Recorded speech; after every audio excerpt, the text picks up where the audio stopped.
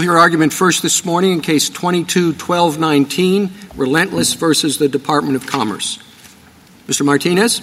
Mr. Chief Justice, and may it please the Court. For too long, Chevron has distorted the judicial process and undermined statutory interpretation. It should be overruled for three reasons. First, Chevron violates the Constitution. Article 3 empowers judges to say what the law is. It requires them to interpret federal statutes using their best and independent judgment. Chevron undermines that duty.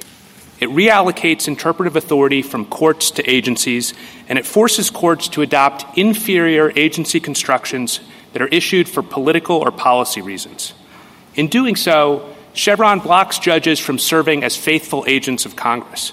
It mandates judicial bias and encourages agency overreach. And by removing key checks on executive power, it threatens individual liberty. Chevron also violates the APA. The most straightforward reading of Section 706 requires de novo review of legal questions. Congress put constitutional and statutory interpretation on equal footing, and it required independent legal judgment as to both. As Justice Scalia wrote, the APA's text contemplates that courts, not agencies, will authoritatively resolve ambiguities in statutes. And third, this Court's only justification for Chevron is the implied delegation theory, but that theory is a fiction. There's no reason to think that Congress intends every ambiguity in every agency statute to give agencies an ongoing power to interpret and reinterpret federal law in ways that override its best meaning. In this case, the agency misinterpreted the MSA to force struggling fishermen to pay up to 20% of their annual profits to federal agents. The government says that even if all 9 of you agree with us that the agency's construction is worse than ours, you should nonetheless defer to that construction and uphold their program under Chevron. That's not consistent with the rule of law. If we have the best view of the statute, we should win this case. I welcome the Court's questions. Mr. Martinez, how much deference is in tension with the judicial role? I think it's very much in tension, Your Honor. How much would it require? I mean, your argument is that Chevron deference is problematic. But how do we determine how much deference is too much deference? I think you've certainly crossed the line when you have a rule that says that we're going to allocate interpretive authority from Article 3 courts to an agency. And so when you've got deference that amounts to that, which is what Chevron deference is, then I think you've crossed the line, because what you've really done is what I'm asking is, how do we know where the line is? We show deference. There's Skidmore deference. Sure. We are deferential in fact finding, et cetera. So I'm just trying to determine whether you're saying that if it's not de novo review, right, without any presumptions or deference, then it's problematic. I think deference becomes problematic when it requires a judge to say that the law means X, when really the judge thinks the law means Y. I think Skidmore deference is not problematic because it doesn't require that. Skidmore deference essentially says, and we would be very comfortable with Skidmore, that because the agency has an important role to play in the process, often the agency has helped draft the statute, the agency has knowledge of the policy context surrounding the statute and its implementation. Of course, courts should pay special attention to what agencies say, but the agency ultimately has to bring its expertise to bear in a way that's persuasive. And if the court isn't persuasive, if the court thinks that the law means X even though the agency thinks the law means Y, then the court needs to go with the best interpretation of the statute, just like it does in every other area of statutory or constitutional interpretation. Let's suppose the statute says the Department of Transportation will set length limits for trucks that are reasonable. Right. Is that a legal question for the court, or is that a policy question for the agency? I think that the legal authority says they've got to be reasonable. That's a term that courts apply in many situations. I think that a court looking at that statute would try to determine the best meaning of the statute, and the best meaning of the statute there would be that the use of the term reasonable confers upon the agency discretion to choose among certain policy options. Now, that doesn't mean that the agency can just do whatever it wants, because there are limits, and the court has to police that limits. Michigan versus EPA is a good example. Congress used a broad term like appropriate, And the question was, which is similar to reasonable, in giving the agency a range of discretion. But at the same time, when the agency said, well, we don't have to consider costs in figuring out whether something is appropriate, the court said no, that as a legal matter, the best interpretation of the word appropriate in the context of this statute requires the agency to consider Well, what costs. if the statute says that the agency can regulate truck length for vehicles that travel in interstate commerce? And it's a question whether or not the delegation for interstate commerce is satisfied when particular circumstances are present. I think that would be a case if the court were called upon to interpret if the dispute was about what interstate commerce means. I think that would be a classic legal question. That would be a legal question for the court. And I think it actually highlights, because interstate commerce is probably there because of the constitutional limitations, it highlights the fact that really the same rule should apply to interpreting constitutional provisions as statutes. You can imagine situations where the interstate commerce determination is peculiarly fact-bound. Trucks transferring loads at transfer points on the border. Is that in interstate commerce for each one or not? And isn't the policy judgment of the agency pertinent in that situation? I think certainly the policy judgment of the agency is pertinent in determining sort of the facts, because the agency might be on the ground and understand the factual scenario. But I think there's an important legal component to that question that in any other context, like, for example, if you were interpreting the Constitution, I think the court would quite reasonably think it's its own job to interpret the constitutional requirement of interstate commerce and would give its best meaning. Well, let me give you a few more examples along the same lines, Mr. Martinez. Is a new product designed to promote healthy cholesterol levels a dietary supplement or a drug?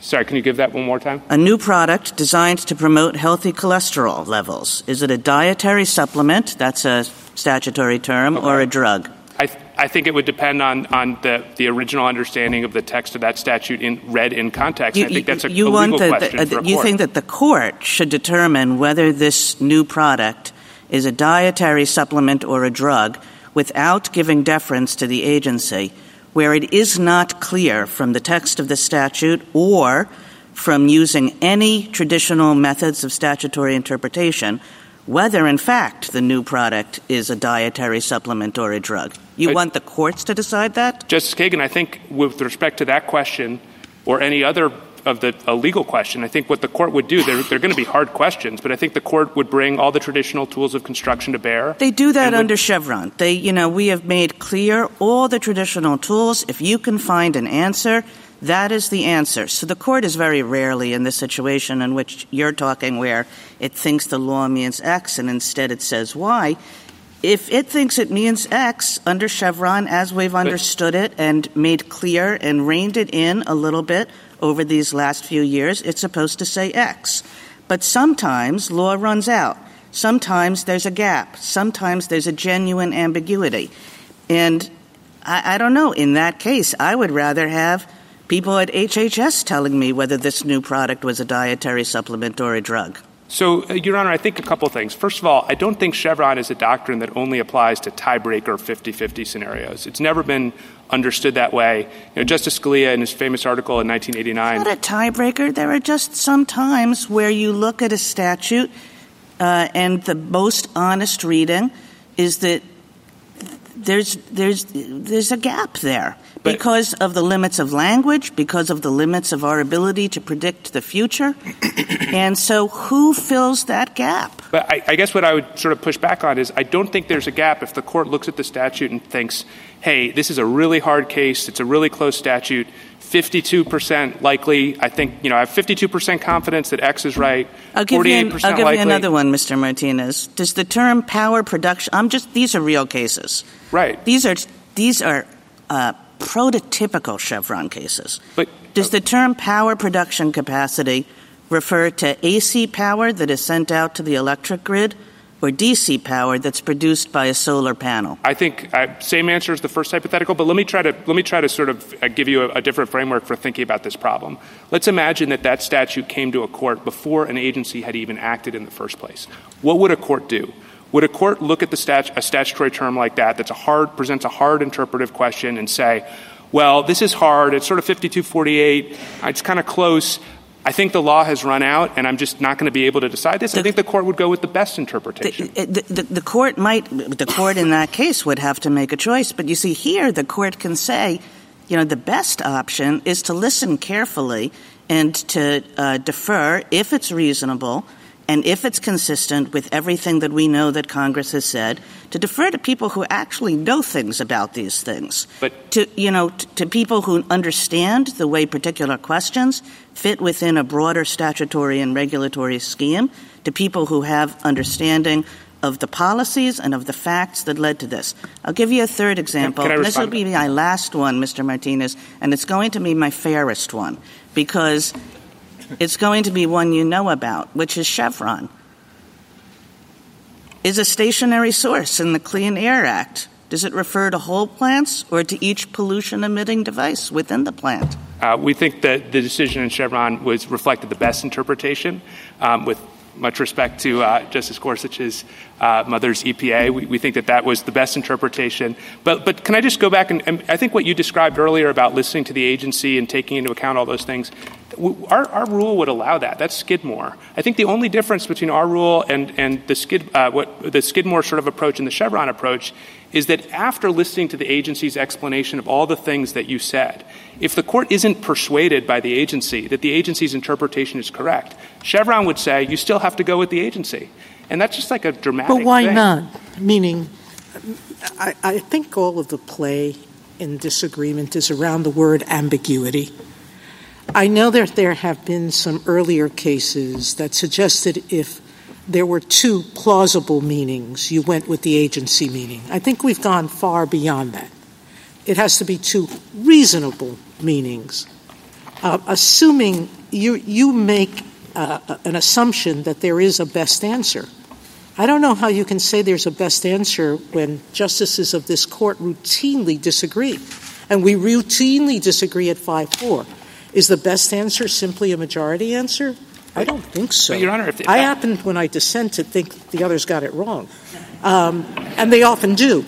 But putting that aside, in those situations, there are two plausible, not merely plausible, there are two best answers. And the question is who makes the choice or helps you make the choice.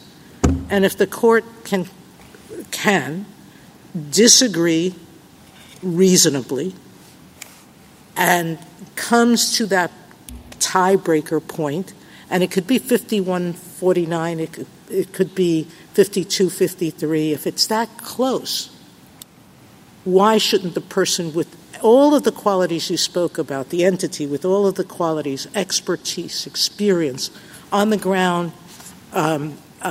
execution, knowledge of consequences, why shouldn't deference be given to that entity? Justice Sotomayor, I think your explanation of ambiguity just now just proves the problem with Chevron. Because I think what you said is that whenever there's a statutory case in which the members of the court disagree with one another, that's essentially saying the statute's ambiguous because reasonable people can disagree. That's what nobody believes about Chevron, Mr. Martinez. As we've described it, it's you work hard to figure out a statutory problem. You don't say, oh, it's difficult, oh, there are two interpretations, oh, not everybody agrees with this in 3 seconds flat. You don't say that. You do everything you do. Look at the text. Look at legislative history if you believe in legislative history. Look at context. Look at every tool you can. And still there are places where we don't know whether this drug whether this product is a drug or a dietary supplement. And it's best to defer to people who do know, who have had long experience on the ground, who have seen 1,000 of these kinds of situations. And, judges should know what they don't know. I agree with that, Justice Kagan, but with all due respect, I think I understood Justice Sotomayor to be saying that whenever justices of this court disagree about the best meaning of the statute, because obviously everyone on the court is reasonable, that shows that there's an ambiguity. If that's the test, which I think was the implication of the question, then that can't be wrong. That's much broader than That wasn't my step implication. one. My implication was that using all the statutory tools, you can still come up. Using them in good faith, you can still come up with no answer.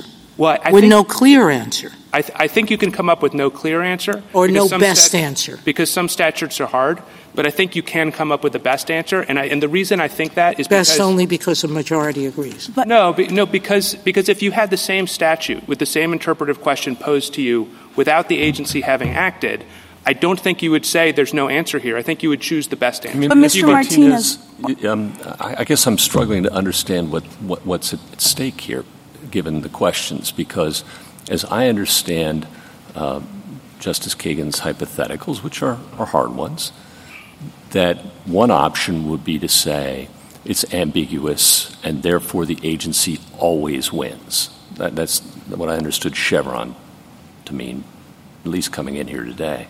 Another would be to listen carefully to both sides and provide special weight under Skidmore to a co-equal branch of government's views about the law, which one would think we would do anyway, and that they would be considered great weight in arriving at the best answer, and that's what a court would do if there were no interpretive principles advanced by the executive branch, if there hadn't been some sort of rule or adjudication.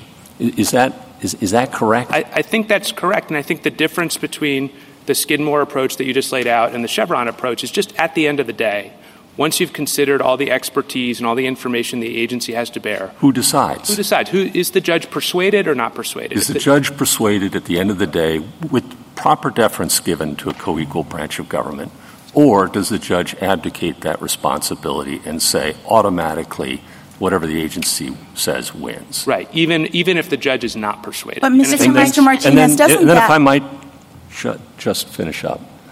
What's the effective difference of that? It seems to me that in the first case, when a judge says, here's the law, it's settled. We're done, right? It can be appealed, but at the end of the day, if the Supreme Court of the United States upholds that interpretation, we're finished. Whereas under the Chevron approach, are we finished? No. What happens? I think the agency can overrule what the court said. The agency can overrule what itself said. I think that's a very strange thing, that in every other area of statutory interpretation, we understand the law to have one fixed meaning, and the goal is to try to figure out that fixed meaning. But Chevron, by design, creates this world in which the agency is because there's this zone of discretion, the agency in ambiguity, the agency can kind of flip-flop and then force courts to flip-flop with that. And I'm struck on that score by the Brand X case, which involved broadband, in which this court said, okay, agency, you automatically win with respect to one interpretation in the Bush administration, I believe it was. And then, of course, the next administration came back and proposed an opposite rule. Right. And then the next administration came back and flipped it back closer to the first. And as I understand it, the present administration is thinking about going back to where That's exactly right. That's exactly right, Justice Gorsuch, and I think it plays up the real problem. Chevron really is a reliance-destroying doctrine. Imagine if you're a person or a regulated entity and you're trying to figure out what the law is. You should be able to rely on the best interpretation of the law and not have to check the CFR every couple of years to see if the law has somehow changed, even though Congress hasn't acted. And that's the delta between Skidmore and Chevron. I think that's right. I mean, Skidmore, I think, would allow for courts to give meaningful weight and consideration to persuasive opinions by agencies. The only thing Skidmore doesn't do is require a court to give up its ultimate interpretive say and defer to an interpretation that is not persuasive. Mr. Martinez, what I'm stuck on is what seems to be an assumption in your argument that every question posed with respect to interpreting a statute is a legal one. I see Chevron as doing the very important work of helping courts stay away from policy making.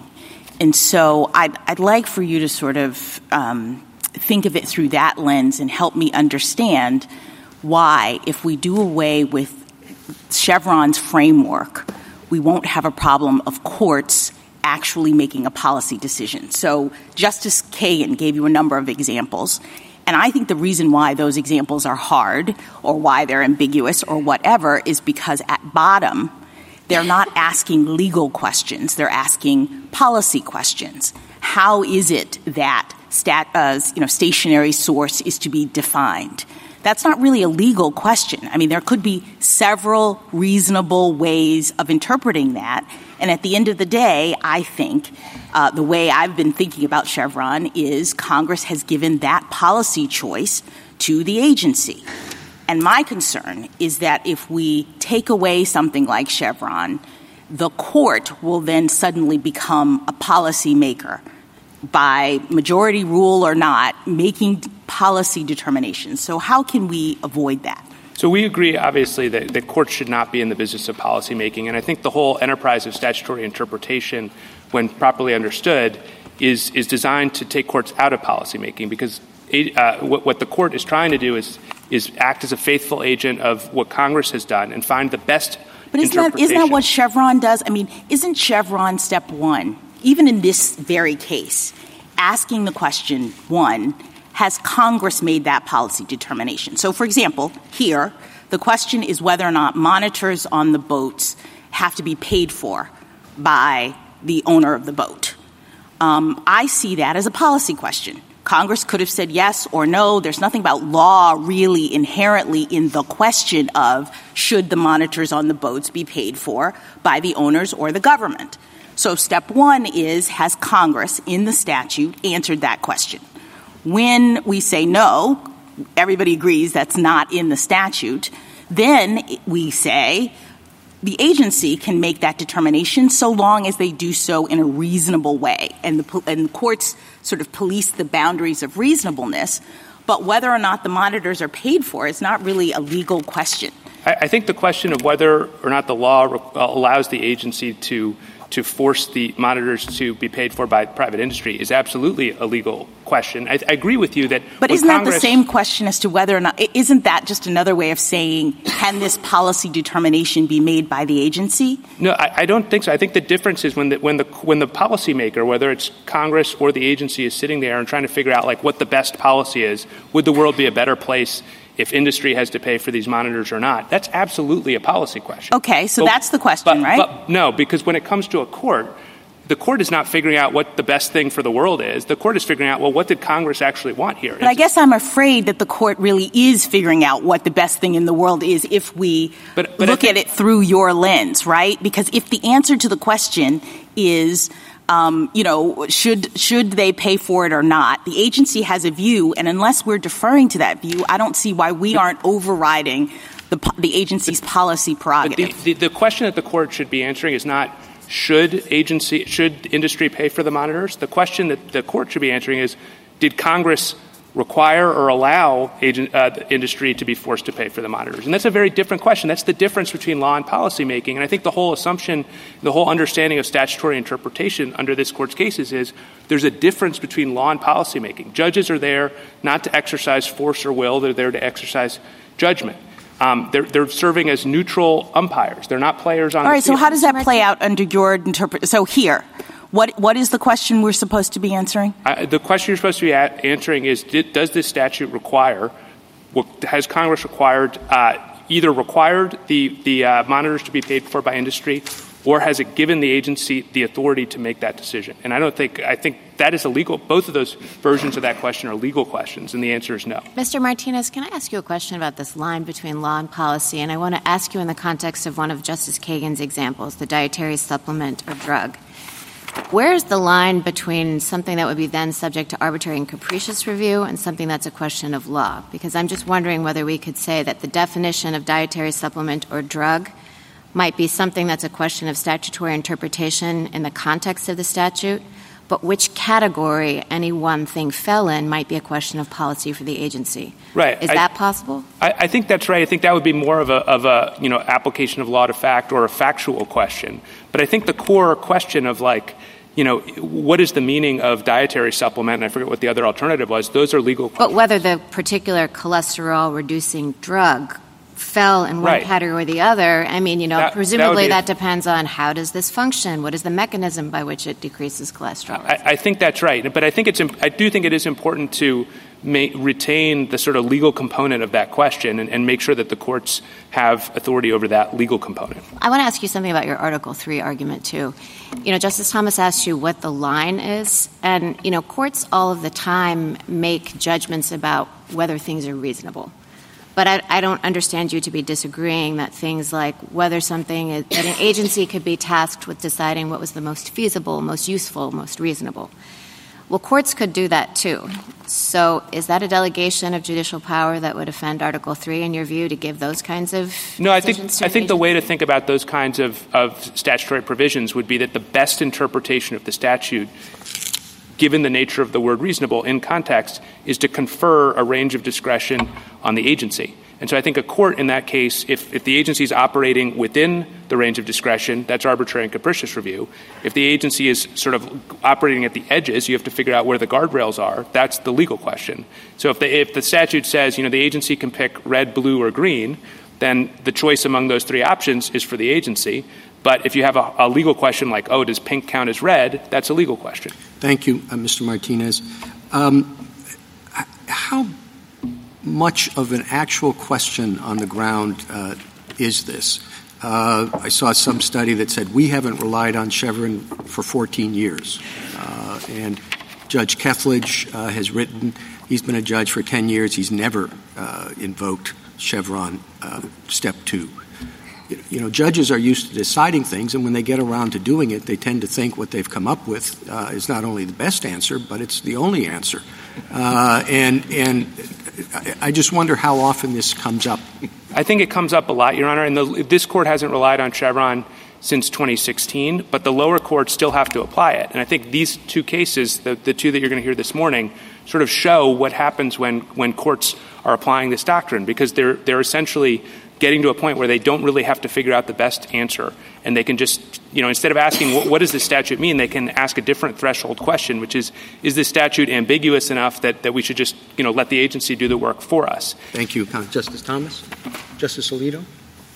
Mr. Martinez, would you agree that one of the reasons why Chevron was originally so popular was concern that judges were allowing their policy views, consciously or unconsciously, to influence their interpretation of the statutes in question? Yes. Why was that fear unfounded? Why do you think now that the fear was unfounded? Well, I think three things. First of all, I think the fear it's reasonable to think the fear has diminished over time, regardless of what it was then, in large part due to the very salutary developments in the way that this court and the lower courts generally now think about statutory construction. In the old days, there was a lot of reliance on legislative history and on sort of more free-form analysis that I think made it easier for policy considerations to infect the judicial decision-making process. But this court has now made clear that, really we should be text-focused. We should be focused on faithful agency to Congress. So I think that is one difference. I think another difference is courts now have become more appreciative of the fact that we're not just talking about, rules of like judicially made common law about how to interpret statutes. We have the APA here. Justice Scalia was a big defender of Chevron in its original incarnation, but over time came to realize that the APA had text that actually bore on this question. And I think when you're enforcing that text, you come to the same place as our Article 3 argument, which is that courts have to exercise independent judgment. Do you think that the canons of interpretation that we have now and all of the other tools that we have in our statutory interpretation toolkit are like the Enigma machine, and so we have these statutes and they're sort of written in code and we run them through the Enigma machine and abracadabra, we have the best interpretation? Do you really think that's how it works? I think that what this court does with respect to the normal canons of construction is it's generated those canons as rough rules of thumb to help guide the interpretive process, because the court believes that the canons best approximate the best original meaning of the statute, especially, and then there's some canons that sort of are not purely textual canons, but that sort of are informed by foundational constitutional values. I think Chevron's very different from that, because with Chevron, you're doing something, you're not trying to find the best interpretation anymore. You're, in fact, agreeing that you have to impose the not best interpretation because you have to defer. And so unlike all the other canons, Chevron's the only one that says to courts, you can stop doing your normal interpretive function, and we're going to allocate that interpretive function outside of Article 3. Thank you. Justice Sotomayor? The Solicitor General or someone has given us a list of 77 cases in which the court has used the Chevron approach and interpreted what the law was. Your overruling Chevron puts a question to all those 77 cases. No, Your Honor. Your out is it's stare decisis now? Right. So until the agency does something else. And then people can come back because it's not stare decisis anymore. So I think with respect to the effects of applying normal rules of construction here instead of Chevron, I'd say two things. First of all, the 70 holdings or whatever, the bottom line holdings in those cases would get stare decisis, so they would not be undermined. So there's no convulsive change of the law with respect to this. I don't understand how that happens. Once you have a new approach, I'm not sure. But let me move on to the second part of my question, which is the cases that come to the court are usually the hard cases. So you say in the last 14 years we've barely referenced Chevron. And do you know what the breakup is? How often have we been consistently upheld the agency in those cases? In the cases since 2016? Yes. I don't know the track record on that, Your Honor. I know. It's interesting. But I will say, there's some putting that aside where we've disagreed, do you suggest that our disagreement was based on ignoring of Chevron or us doing exactly what you say we should be doing, which is to say this is outside the bounds of reasonableness or around the guardrails because you're going outside of reasonable interpretation? I think the court in cases like the American Hospital case or the Digital Realty case, which I think are two really good recent examples, the court unanimously overturns the lower court decision because it does exactly the right thing. It does all the canons at step one, and it essentially says, the statute is clear. But I think what those 9-0 decisions show is how confusing and unworkable Chevron is because the lower courts, purported to do or didn't really do what they were supposed to do, and they came to the opposite conclusion, not necessarily because they thought that your interpretation wasn't the best, but rather because it thought that the statute was ambiguous enough that it required deference. And so it was this Counselor, threshold. That judgment is inherent in every question. I mean, that kind of problem is just a part, not just of judging, but of decision-making period of life. And so it's not clear to me that the fact that there may be some ambiguity about how much ambiguity, the question that Justice Thomas asked, it doesn't take away from the basic premise of Chevron, which is a reasonable interpretation within the bounds of common statutory interpretation should be given deference. Right, but I do think the ambiguity trigger introduces a whole kind of threshold question that's very hard to apply neutrally. I mean, you have great judges. Judge Kethledge, I think, was referenced. He never found a case that required him to go past step one. Judge Silberman, another great judge, said that in most cases he thought the statute was ambiguous. And if there's that much disagreement, then I think that's a sign that Chevron really isn't workable. And this court has tried to rein in Chevron in numerous ways. But I think that what all of those efforts show is that you kind of need a secret decoder ring to figure out what the law means under this court's approach. You have to do step 0. You have to apply Meade. Then you have to do a robust step 1 inquiry, taking into account footnote 9 and taking into account how much ambiguity is needed. In the D.C. Circuit, you have to do step 1.5, where you have to figure out whether the agency recognized that the statute was ambiguous. Under Kaiser, there's maybe a step 3 that says you turn off deference when the agency's operating outside of its area of expertise, and then overlying all that, you've got the major questions doctrine. And so I think if that's kind the of court's creation. Right, but it's the court's creation because it's trying to solve the fundamental problem, which is that Chevron is doing something very weird. It's taking interpretive authority that belongs to courts, and it's giving it to agencies. So all of these bells and whistles are efforts to kind of claw it back to address the symptoms, but I think it's time for the court to address the disease, the underlying problem, which is Chevron itself. Justice Kagan? Ms. Martinez, I want you to think of this from Congress's perspective. So I was thinking, what is the next big piece of legislation on the horizon? And who knows, don't have a crystal ball, but I'm going to say, I'm going to guess that it's artificial intelligence. So let's imagine Congress enacts an artificial intelligence bill.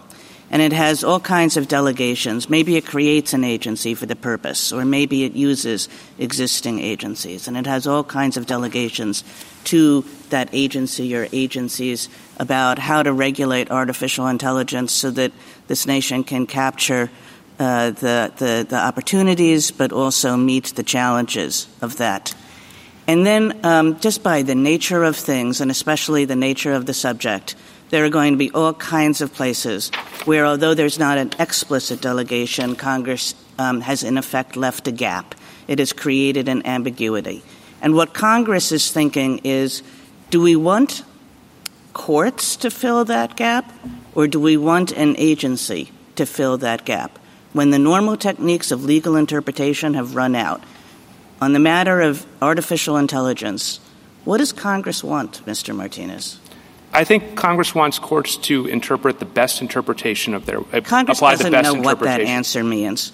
Congress knows that there are going to be gaps because Congress can hardly see a week in the future with respect to this subject, let alone a year or a decade in the future. And Congress knows that there are going to be things that it writes that it's just not going to be clear how this will apply or what it will mean with respect to countless factual situations that this country will have to address.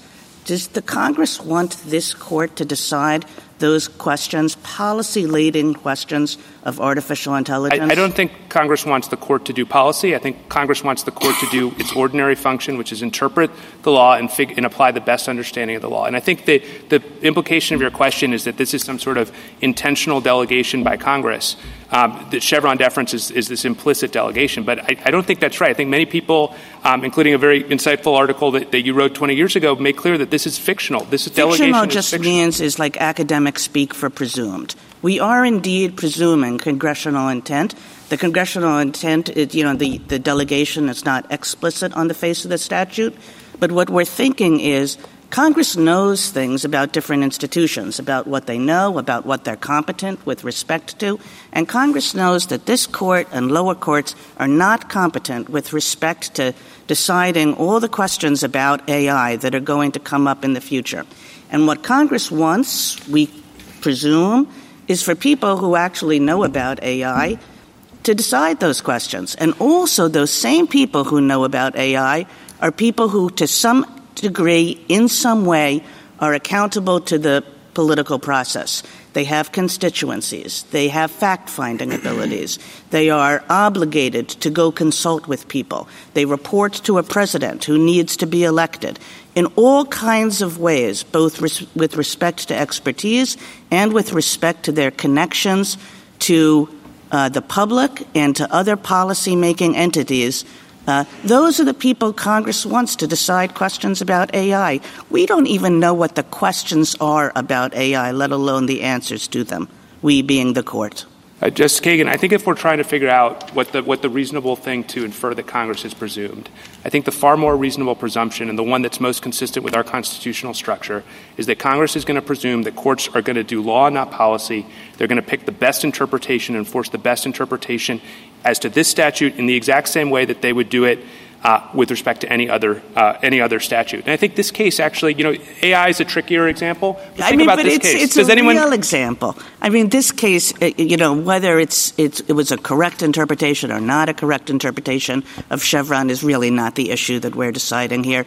The issue we're deciding here is more like that. It's more like the countless policy issues that are going to confront this country in the years and decades ahead. Will courts be able to decide these issues as to things they know nothing about? Courts that are completely disconnected from the policy process, from the political process, and that just don't have any expertise and experience in an area? Or are people and agencies going to do that? That's what this case is about. I think the constitutional answer is that Congress needs to set the rules with respect to AI. It can delegate some policy-making discretion to agencies, but once the law is written and the interpretive function has begun, then that job is for the courts. And I think this case actually really is a good example because I think the problem with Chevron is that, no one really – I'm curious to see what the Solicitor General will say about this, but does anyone really think that Congress was presuming that the agency would get to decide the question of who pays for the monitors? I have one last question. Do Do you think that Congress could codify Chevron? I don't think so, because I think that a statute that codifies Chevron would say essentially that the interpretive authority has been reallocated from the court to the agency. I think that interpretive authority... Congress cannot decide that in cases after all the statutory tools have been used and there remains a gap or an ambiguity, Congress could not decide that it wants people who know something about something to decide the questions that will be left over. I think that gives away and would take away from courts and give to agencies core judicial interpretive authority. I don't think Congress could do that in the same way that Congress couldn't tell the president how to exercise the veto power or the pardon power. It can't tell courts how to do interpretation and to defer to someone else. Thank you. Justice Gorsuch? Do we have to decide that constitutional question? I think it makes sense to decide the constitutional question. I think you could. Do we have to? I think you could resolve this case under the APA, and we would certainly welcome in an interpretation of the APA that comes out our way, especially if it's informed by constitutional avoidance principles that I think have a lot of salience here. Is anything in your argument suggest or depend upon the idea that judges should make or decide policy questions about AI or anything else? No, we 100% agree that judges should not do policy. We just think that they should do law, and Chevron is about legal questions. Then there was some question about past decisions, and as you pointed out, this court's moved away from using legislative history to some degree in favor of text, and we've made other changes in our interpretive approaches too without Congress's intervention. For example, in the sovereign immunity context, returning to the clear statement rule that had pre-existed this court's jurisprudence for 200 years, and then we wandered off into legislative history and circled back around and corrected our own mistake. We had to deal with the question of what to do with those precedents, and our answer was to leave them alone from those ancient regimes, as we called them. Are you asking us to do anything different when it comes to Chevron? No, and if I could just explain how I think the world would look with respect to the old cases, I think stare decisis would apply to the holdings of those old cases. I don't think that anything would change. Stationary source would still mean what it meant when the court issued that bottom line interpretation. And so I don't think that this would, a ruling in favor of our side would require or entail overturning any of those old cases. I think what we really care about is prospectively, both with respect to the fishing regulation here, but also with respect to other cases that come forward to the courts, making sure that courts are the ones doing the interpreting and not agencies. Thank you. Justice Kavanaugh?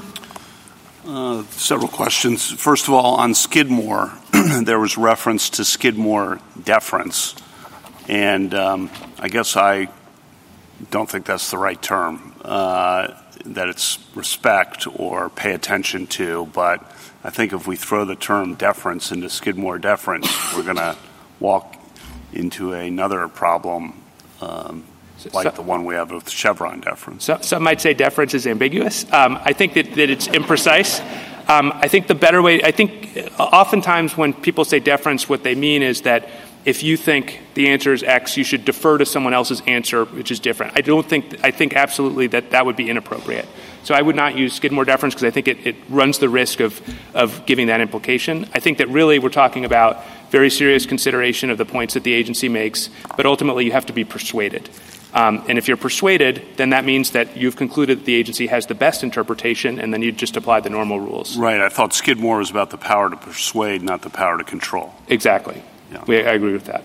Okay. On the constitutional issue that Justice Gorsuch and Justice Kagan were raising, you have lots of arguments here, and Mr. Clement does too, for overruling Chevron without reaching the constitutional issue. So I guess why would we reach it if we agreed with you on overruling Chevron on other grounds? I don't see the need to address the hypothetical that Justice Kagan raised about Congress passing a Chevron-type regime. I think three things on that. Like I said earlier, we would certainly welcome overruling Chevron, especially under the APA and especially if informed by constitutional avoidance principles. But I think there are three reasons why you should consider going beyond that to the constitutional holding. There are going to be some cases that as a technical matter, Section 706 of the APA doesn't apply.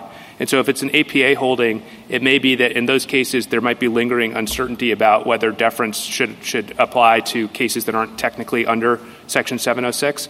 I think the second thing is that a lot of the analysis in figuring out what the duty under the APA to interpret the law, I think a lot of that analysis really overlaps with the constitutional points. And I think if you get to a place where you agree with us on the APA, it's not that far, not that different to ultimately agree with us on the Constitution as well. And then finally, I would just say that although, of course, this Court often prefers to rule on non-constitutional grounds, I think it's also recognized in cases like Pearson versus Callahan that there's going to be a value and a benefit to the judicial system to providing clarity about what the Constitution means. I think I would respectfully submit this is one of those situations.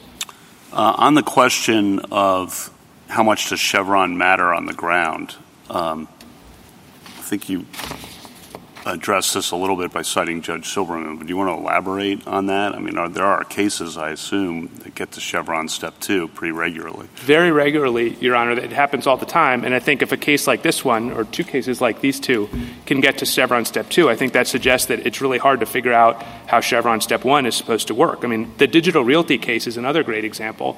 That's a case where there was a statutory definition of the term whistleblower that required the person to have gone to the SEC and submitted a complaint. And the government and the lower court concluded that that was ambiguous and that it might actually apply. It was reasonable to read the statute to not require a report to the SEC. So I think there are examples like these that come up all the time. And, thankfully this court doesn't have to intervene every single time. But the reason that the problem is there is because you've told lower courts how to do their interpretation. And as long as that instruction is out there, there are going to be a lot of cases that get it wrong, and you're not going to want to be in the business of sort of error correction on each one. On the question of how Congress can operate without Chevron, I just want to have you elaborate on that a little more.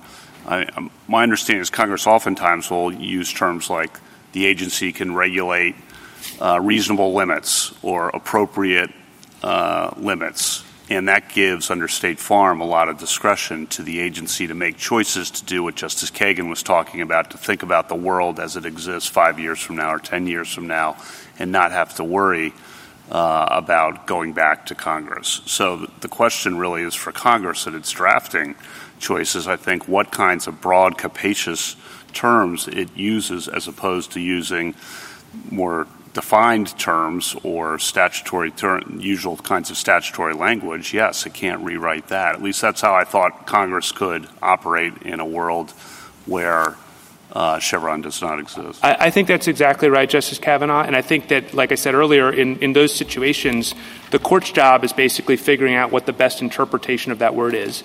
And in many cases, maybe most cases, those types of capacious words are basically the best understanding of those words is that Congress is, in fact, conferring the discretion on the agency. And that's very different from Chevron, where instead of having any sort of language like that or express language conferring a delegation, you're basically applying this fictional implied delegation that is triggered by ambiguity, which is like, frankly, it's fictional. It's made up.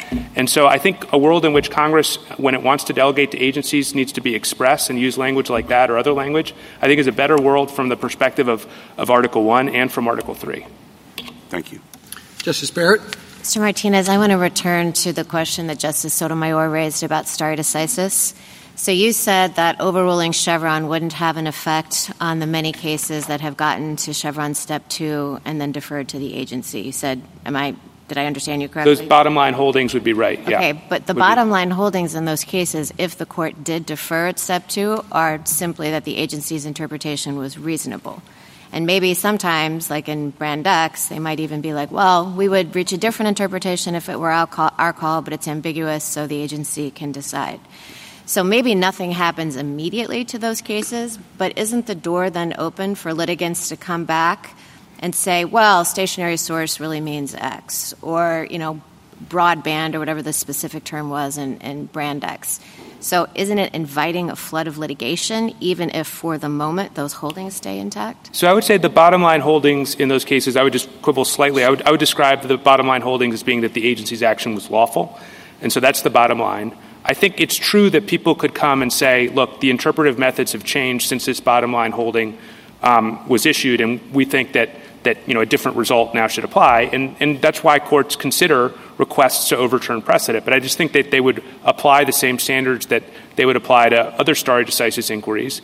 And I think it would be the rare case that would require that where a court would say this decision not only isn't the best interpretation, but it's like so bad and so practically important that we're going to overturn our own precedent. So I think that would be the safeguard. So when you say that the bottom line holding, so you've kind of changed the level of generality, right? If you say the bottom line holding is that the agency's interpretation is lawful, you think it's not open to people to come back then and say, well, it's actually not lawful. This is wrong. The court got it wrong because the best interpretation isn't the agency's. I think litigants could make that argument, but I think they would have to overcome the normal stare decisis test, which is very hard to overcome. And so they would probably have to show that it's really wrong and really practically important. And I think most courts, and I imagine this court, is going to find that threshold is met like almost very rarely, maybe almost never. And so as a practical matter, you're not going to be upending, those bottom line decisions, even if you let people in theory come and challenge them. So let me ask you just referred to the, serious stare decisis threshold, that would have to be overcome. So let's talk about the stare decisis threshold here. Why is it different here than it was in Kaiser? In Kaiser, the court declined to overrule Auer, and the part of the opinion that was for a majority of the court was on stare decisis grounds. So why would a different result obtain here? I think my first answer is that the Chief Justice's opinion suggested it might be different, and I think the reasons why it really is different is because there are important differences between Chevron and Auer. The most important that I think plays on the reliance question is this idea that Chevron allows, and almost like a feature of Chevron, not a bug, is that it encourages and allows agencies to flip-flop. And so the reliance consideration with respect to Chevron is much weaker for the government side, because the agency is allowed to flip-flop all at once, whereas with Auer deference, the idea is that the agency, it's going to be very hard for the agency to flip-flop. So I think it's more important to correct Chevron because it has that mistake that Auer doesn't. There are other differences. Chevron is problematic because it lets agencies say what Congress intended or what Congress's meaning was, as opposed to just saying what they themselves meant with the regulation that they themselves enacted. So I think the kind of, the deference makes more sense when you're deferring to the entity that actually created the provision in question, as opposed to deferring to their interpretation of a provision that was created by Congress. I think, in addition, Chevron is not limited to agency expertise. Auer is limited to agency expertise, so Auer is narrower. And then finally, I do think there's a difference even with respect to the APA, where I think the APA more clearly puts constitutional interpretation and statutory interpretation on equal footing, and that might play into the analysis. This court, the plurality in Kaiser sort of emphasized that the APA was enacted a year after Seminole Rock. And so maybe that was a basis to think that Congress was okay with something that looked like Auer deference. But that's not true here. Chevron came many years after the APA. So I think there are a lot of differences that really flesh out, I think, the important point that the Chief Justice was making, which is that the analysis there doesn't automatically transfer over to Chevron. Thanks. Justice Jackson? So I've heard you say several times that you agree that judges should not be doing policy, they should be doing law.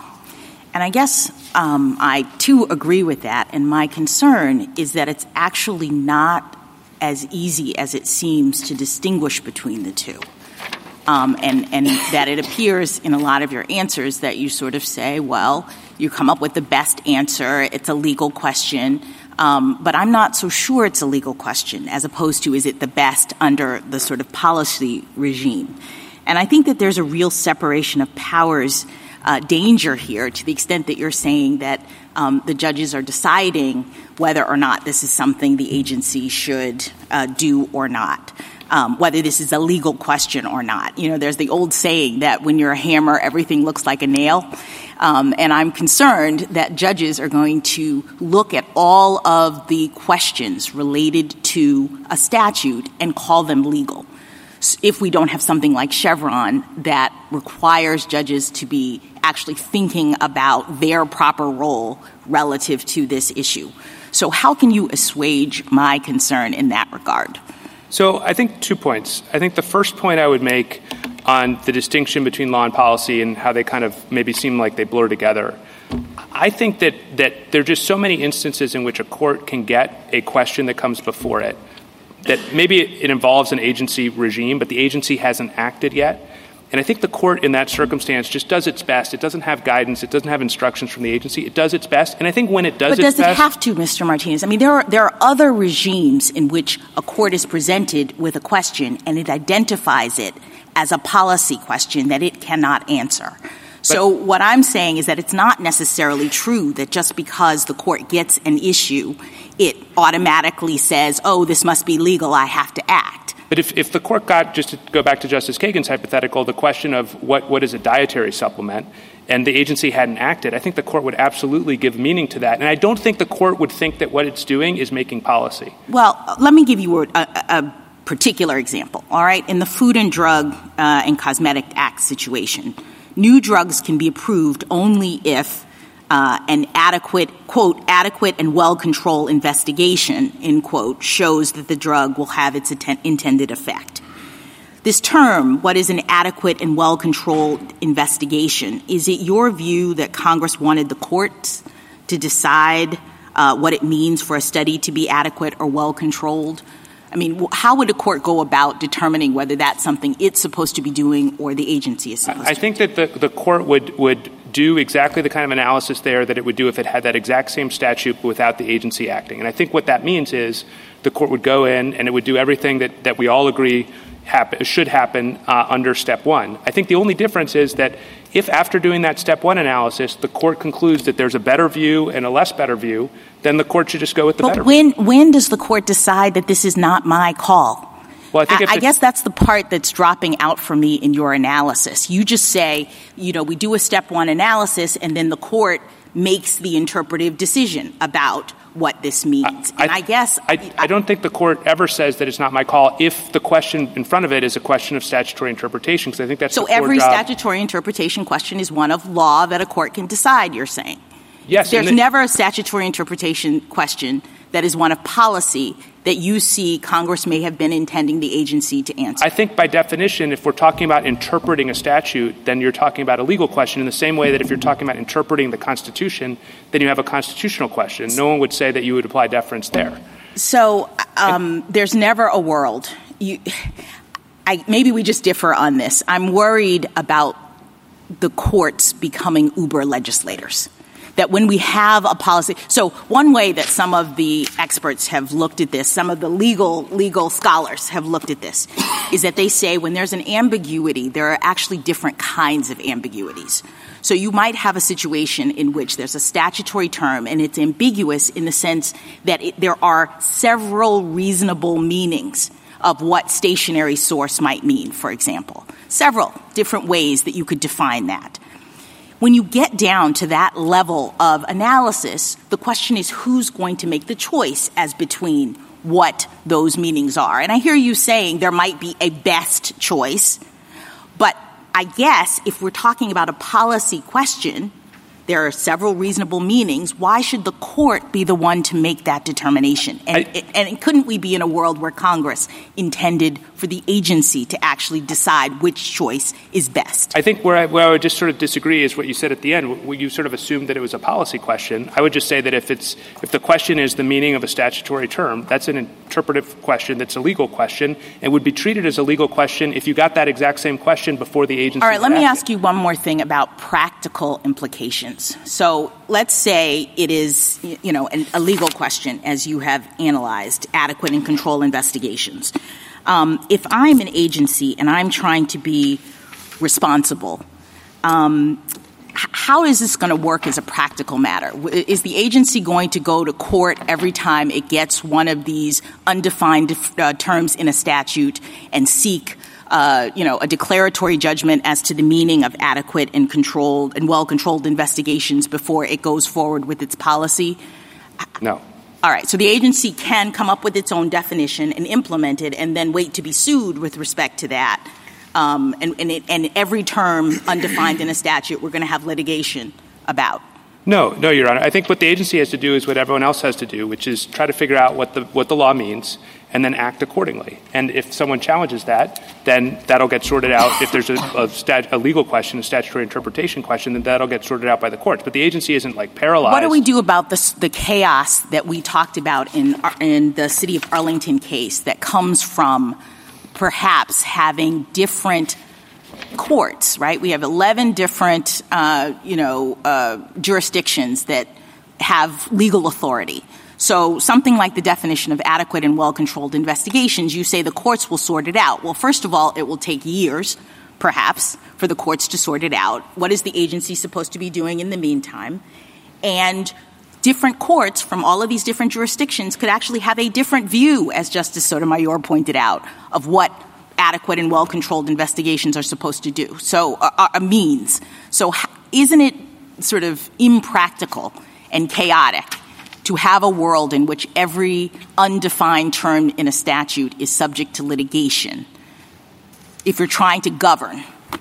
Well, I don't think it's impractical. I think that to the extent that Justice Kagan's questions sort of indicate that there's actually a relatively small set of cases in which Chevron's going to make a difference, you're going to have that same problem with respect to the cases that maybe 20 years ago under a looser approach to Chevron wouldn't have gotten deference. Wouldn't you have more of a problem in a world in which we've gotten rid of Chevron because it's going to give incentives to parties to raise legal issues that they wouldn't have raised before? I don't think it's a problem to have parties, if they think an agency is overstepping the boundaries, and if they're right that... No, I understand, but under a Chevron regime, right, if that's the background rule, then you're going to have parties thinking twice before going down a litigation road with respect to a term, because they're going to say at the end of the day the agency has a reasonable interpretation. That's what the court's going to find. So it's not You're going to have parties being less likely to challenge agency action that is unlawful under the best interpretation of the statute, because they know that when they go into court, the judge is not going to apply its independent, neutral judgment, and instead is going to tilt the scales and defer to the agency. Thank you. Thank you, counsel. General Prelogar. Mr. Chief Justice, and may it please the Court. The Chevron framework is a bedrock principle of administrative law with deep roots in this Court's jurisprudence. Overruling a precedent is never a small matter, but overruling a precedent as foundational as Chevron should require a truly extraordinary justification, and petitioners don't have one. They say that Article 3 requires de novo review of all statutory interpretation questions. But that's flatly inconsistent with precedent going back to the Marshall Court and with the traditional limits on mandamus jurisdiction, which governed most judicial review of executive action in the early republic. They've said that Chevron violates due process. But the application of deferential standards of review doesn't constitute impermissible bias. And they contend that the APA requires de novo review, but that theory is inconsistent with the statute's history and the way it's been understood ever since its enactment, including in the more than 70 cases in which this Court has relied on Chevron to sustain an agency's interpretation. On top of all that, reliance interests in this context are at their apex. Congress, agencies, states, regulated parties, and the American public have all relied on Chevron and the regulations upheld under it to make important decisions that could be upended by overruling that framework. Thousands of judicial decisions sustaining an agency's rulemaking or adjudication as reasonable would be open to challenge. And that profound disruption is especially unwarranted because Congress could modify or overrule the Chevron framework at any time. Congress has many times considered proposals to do so, but it's never taken that step. Instead, Congress has legislated for decades with Chevron as the background rule, informing the degree of discretion that Congress has chosen to confer on federal agencies. Just 5 years ago in Kaiser, this Court declined similar calls to overrule the Auer deference doctrine based on many of the same flawed arguments that petitioners are making here. The Court observed that it would be the rare overruling that would introduce so much instability into so many areas of the law, all in one blow. Overruling Chevron would be an even greater and unwarranted shock to the legal system. I welcome the Court's questions. General, Section 706 of the APA was not mentioned in Chevron. How would you reconcile the requirements on federal courts under 706 with your view of Chevron? Section 706 says that courts should decide all relevant questions of law and interpret statutes. But none of that is inconsistent with the Chevron framework because 706 doesn't prescribe a universal standard of review to govern those kinds of statutory interpretation questions. And the courts are interpreting statutes when they walk through the Chevron framework. First, there's all the work that the court does at step 1 of Chevron. That is using the tools of interpretation to identify whether Congress has spoken to the issue in the case. And if so, Chevron said that's the end of the matter. So in that sense, in a step 1 case, the court has, of course, interpreted the statute. But in a situation where at the end of that interpretive process, the court is left with no conclusion that it's actually able to ascertain that Congress has spoken, then in that circumstance, I think the right interpretation of the statute is that Congress left a gap or maybe created an ambiguity and simultaneously vested the agency with the important responsibility pursuant to an express delegation to administer that statute with the regulations that have the force of law. And that's what then tells the court what the relevant question of law that's left over to resolve is. It's whether the agency acted within the bounds that Congress itself prescribed. So I don't think there's any fundamental incompatibility with Section 706 and what Chevron dictates about how to think about Congress's delegations. Can I say, Counselor General, I know plenty of statutes where Congress uses the word de novo. It didn't here, correct, in 706? That's correct. I thought and I do think it would be revolutionary to say that Congress can't limit judicial review. EDPA is the quintessential question where we not only give deference to state court decisions, we say even if it got it wrong, if it didn't get it unreasonably wrong, we are superseding the court's ability to declare a violation of the Constitution and give relief. So I think it would be radical to say that Congress couldn't implement Chevron.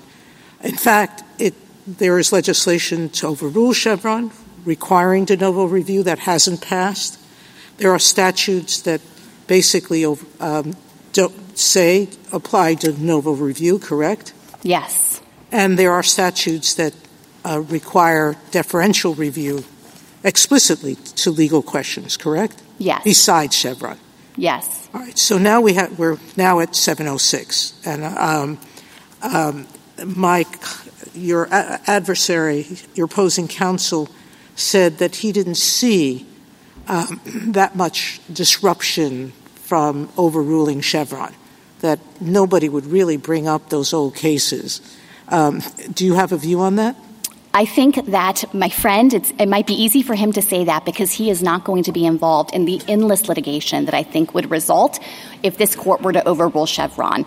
I understand his point to be that all of the holdings in those cases will be secure because stare decisis will apply in those contexts. But the important thing to realize is that in those cases, as Justice Barrett's questions emphasized, the court has decided that what the agency did was reasonable. The statute has essentially been interpreted to vest the agency with discretion such that the agency's regulation is being held lawful or valid on the basis of reasonableness. And I think that that means that litigants will come out of the woodwork seeking to open those decisions and contending that they didn't actually address what they now say is the relevant question, not whether the agency's interpretation is reasonable or whether the regulation can be upheld on that basis, but how the statute should be interpreted without granting any deference to the agency's interpretation. Counsel, I'll ask you the same question I asked your friend. You began by saying Chevron is foundational. We get a lot of statutory interpretations from agencies, and I don't know whether it was 14 or 16 years. We haven't relied on Chevron over that time. I mean, have we overruled it in practice, even if we've had to leave the lower courts to continue to grapple with it? No, I don't think so, Mr. Chief Justice. It's been 8 years since this court relied on Chevron at step 2, but there's no case that my friends have been able to point to where the court has said that a statute was ambiguous or left a gap and Chevron would otherwise apply, but the court is not going to defer in that circumstance. No, but so that's simply a function of the fact. And when we go through the work of trying to interpret what a statute means, when we get to the end, that seems to be the right interpretation. I agree. Those are step 1 holdings. So I think that they're consistent with the Chevron framework, and the fact that this court hasn't had a step 2 case in recent years in no way indicates that in those cases where Congress is in fact leaving ambiguities or gaps, Chevron no longer sets the right ground rule for understanding the scope of the delegation.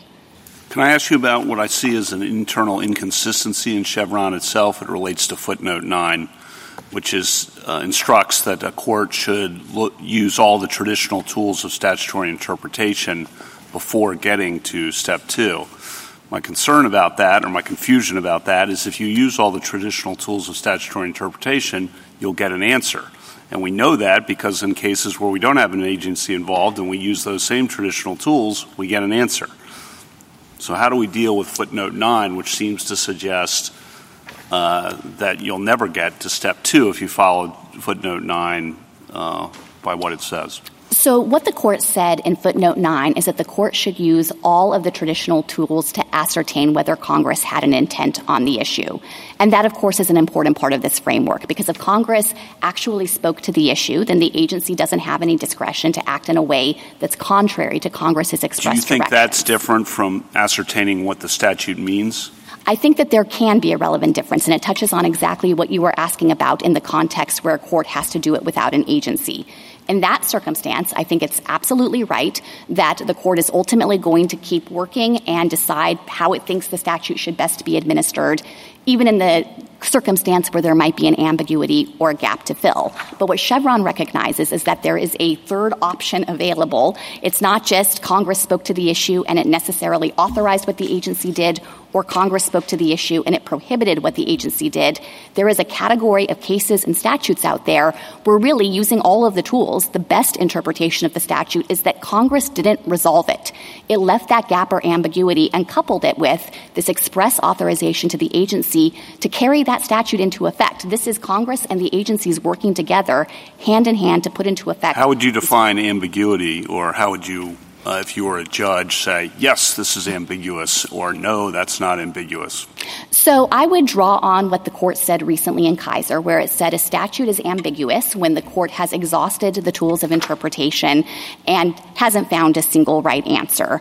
And I recognize, Justice Kavanaugh, and you have expressed these concerns that there are some limits of language here and it's not subject to precise mathematical quantification. But that's because I think it's a standard that inherently requires the application of judgment.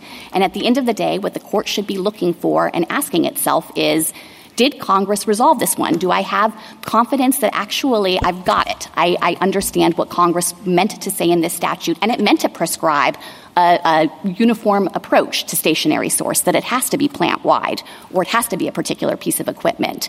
But in a circumstance like Chevron itself with stationary source, or some of the examples that the justices have been talking about with reasonable or feasible, I think you can get to the end of that process and the judge could say, I think actually the right way to understand this statute is that it's conferring discretion on the agency to take a range of permissible approaches. Do you think it's possible for a judge to say the best reading of the statute is X, but I think it is ambiguous, and therefore I'm going to defer to the agency which has offered Y?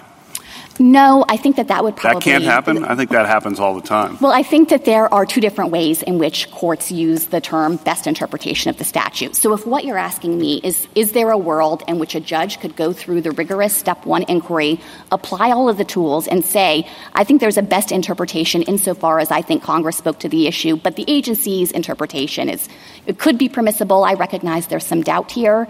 The answer is no. Chevron does not require a court to ignore what is ascertained doing the step 1 inquiry. At that point, that is the judge's conclusion that Congress actually spoke to the issue, and Chevron is totally clear about this.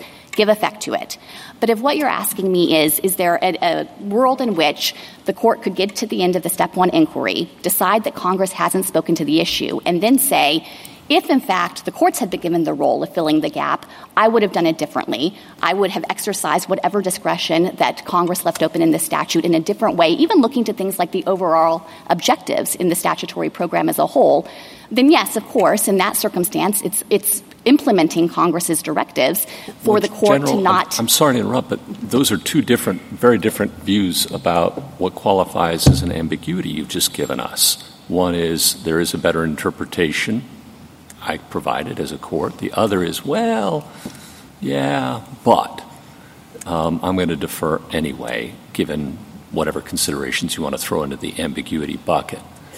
And that's exactly the problem that your friends on the other side suggest have persisted in the lower courts for 40 years, and why some judges claim never to have found an ambiguity and other equally excellent circuit judges have said they find them all the time. And it's also why, I don't know, maybe a dozen or more circuit judges have written asking us to overrule Chevron. And it also may be why one of your colleagues last year said, I don't know what ambiguity means at this lecture. And should that be a clue that something needs to be fixed here? That even the federal government at the podium can't answer the question, what triggers ambiguity? You've given us two different alternatives today, and so many lower court judges who just want to follow whatever we tell them to do faithfully can't figure it out. So there's a lot packed in there, Justice Gorsuch, and I want to respond to each of your concerns. First, I would draw from Chevron and Kaiser in defining what is an ambiguity. It is when a court has applied the tools of construction and can't ascertain that Congress had an intent on the matter. So I think that that is the core question for a court at step one of Chevron, and that's the circumstance that would only ever move a court to applying deference at step two. Now, I understand the concern you expressed that maybe lower courts are too reflexively finding that there's ambiguity. You gave us a second definition just a moment ago. I was trying to explain how I thought that sometimes in the case law, best interpretation is used in two different. Right. I don't think that's a different understanding of Chevron. Well, I think that's really a difference between step one and step two. Your friend a year ago thought so, and lower court judges think so. So let me respond to the concern about lower court judges. If you think that they are too readily finding ambiguity, I think the court could do in this case exactly what it did in Kaiser. Haven't we done that like 15 times over the last 8 or 10 years? Say, really, really, really, go look at all the statutory tools. And yet here we have a case, two cases, one in which one court found ambiguity and went to step two, and another one which, well, I can't tell what it did, but there's a pretty good argument. It tried to resolve it at step one. So even in a case involving herring fishermen and the question whether they have to pay for government officials to be on board their boats, which may call for some expertise, but it doesn't have much to do with fishing or fisheries. It has to do with payments of government costs. We lower court judges, even here in this rather prosaic case, can't figure out what Chevron means. Well, I do think that issuing a reminder to courts about the thoroughness that's necessary at step one could make a difference in this context. And I can just share anecdotally on behalf of the government that we have canvassed the litigating components and looked at the lower court case law. And after Kaiser, lower courts granted our deference far less frequently. So I think it can matter and that lower courts can get that kind of message if you're worried about it. But Justice Gorsuch, the other point to add here is that if you are concerned that lower courts have different reactions in trying to implement Chevron at step one, I think it's important to think about the alternative as well. It's not as though if this court overrules Chevron, that's going to get rid of statutory gaps or ambiguities. No, it takes us back to Skidmore, which Justice Jackson, the most ardent of New Dealers, wrote, and that persisted in this court for 40 years, more or less, after the APA. And the world seemed to continue on its axis just fine. But it's not going to create greater predictability or stability or consistency across judges. That's an interesting thing to suggest that Chevron predicts stability when the whole point – I didn't see you mention Brand X much in your brief, but I'm sorry to go back there. But my good friend. But Brand X is a recipe for instability, isn't it? Because each new administration can come in and undo the work of a prior one. They're all reasonable. I mean, my goodness, the American people elect them. Of course, they're reasonable people. And it may be the first falsehood. and there we are. And so you never have stability in the law.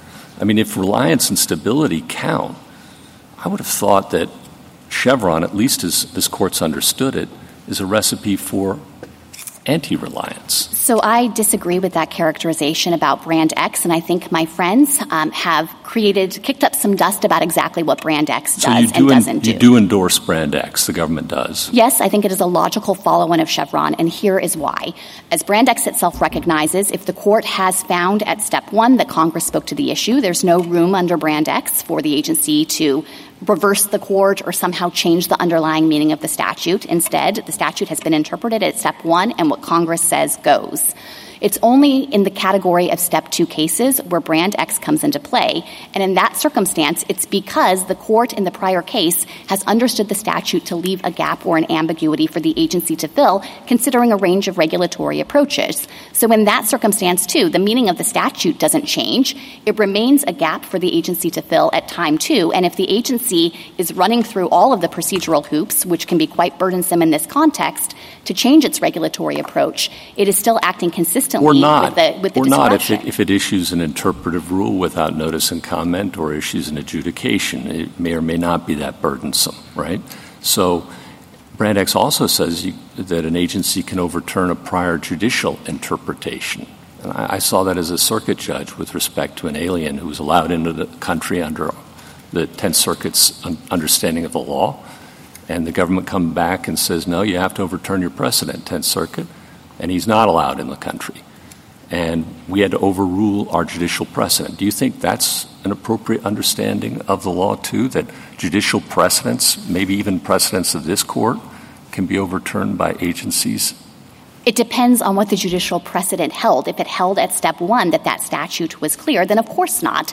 But Brand X doesn't require that result. If the prior precedent held that Congress didn't resolve the issue and delegated to the agency the responsibility and role in administering it and filling the gap, including with the possibility of changing regulatory approaches based on things like the reality, just to pick up on that, the reality is you say don't overrule Chevron because it would be a shock to the system. But the reality of how this works is Chevron itself ushers in shocks to the system every 4 or 8 years. When a new administration comes in, whether it's communications law or securities law or competition law or environmental law, and goes from pillar to post.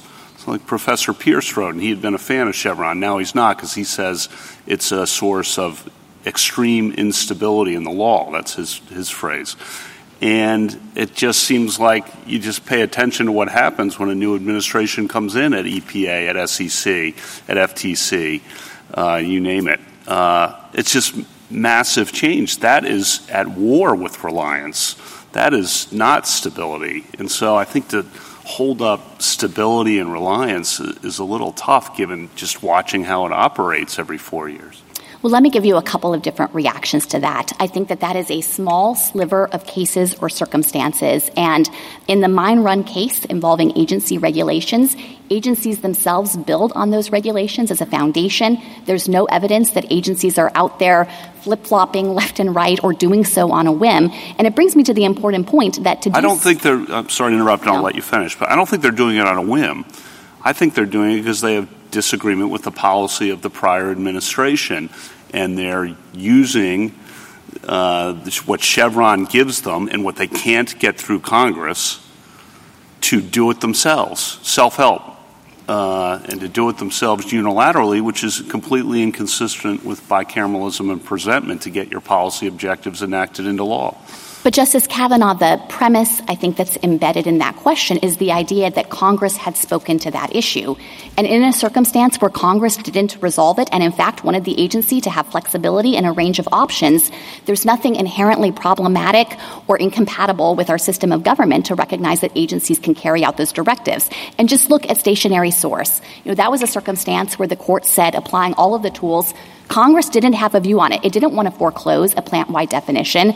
It didn't want to foreclose an equipment-specific definition. And I think it was entirely permissible for the expert agency to come in, take stock of the entire situation, and yes, take account of the policy goals of an incoming administration to better account for the interests of the regulated parties and give them flexibility. That's just part of Congress's design. After all, taking into account the policy goals of the new administration reflects a democratic structure where we have the new administration being elected by the people on the basis of certain policy determinations. I guess my concern is, I suppose, judicial policymaking is very stable, but precisely because we are not accountable to the people and have lifetime appointments.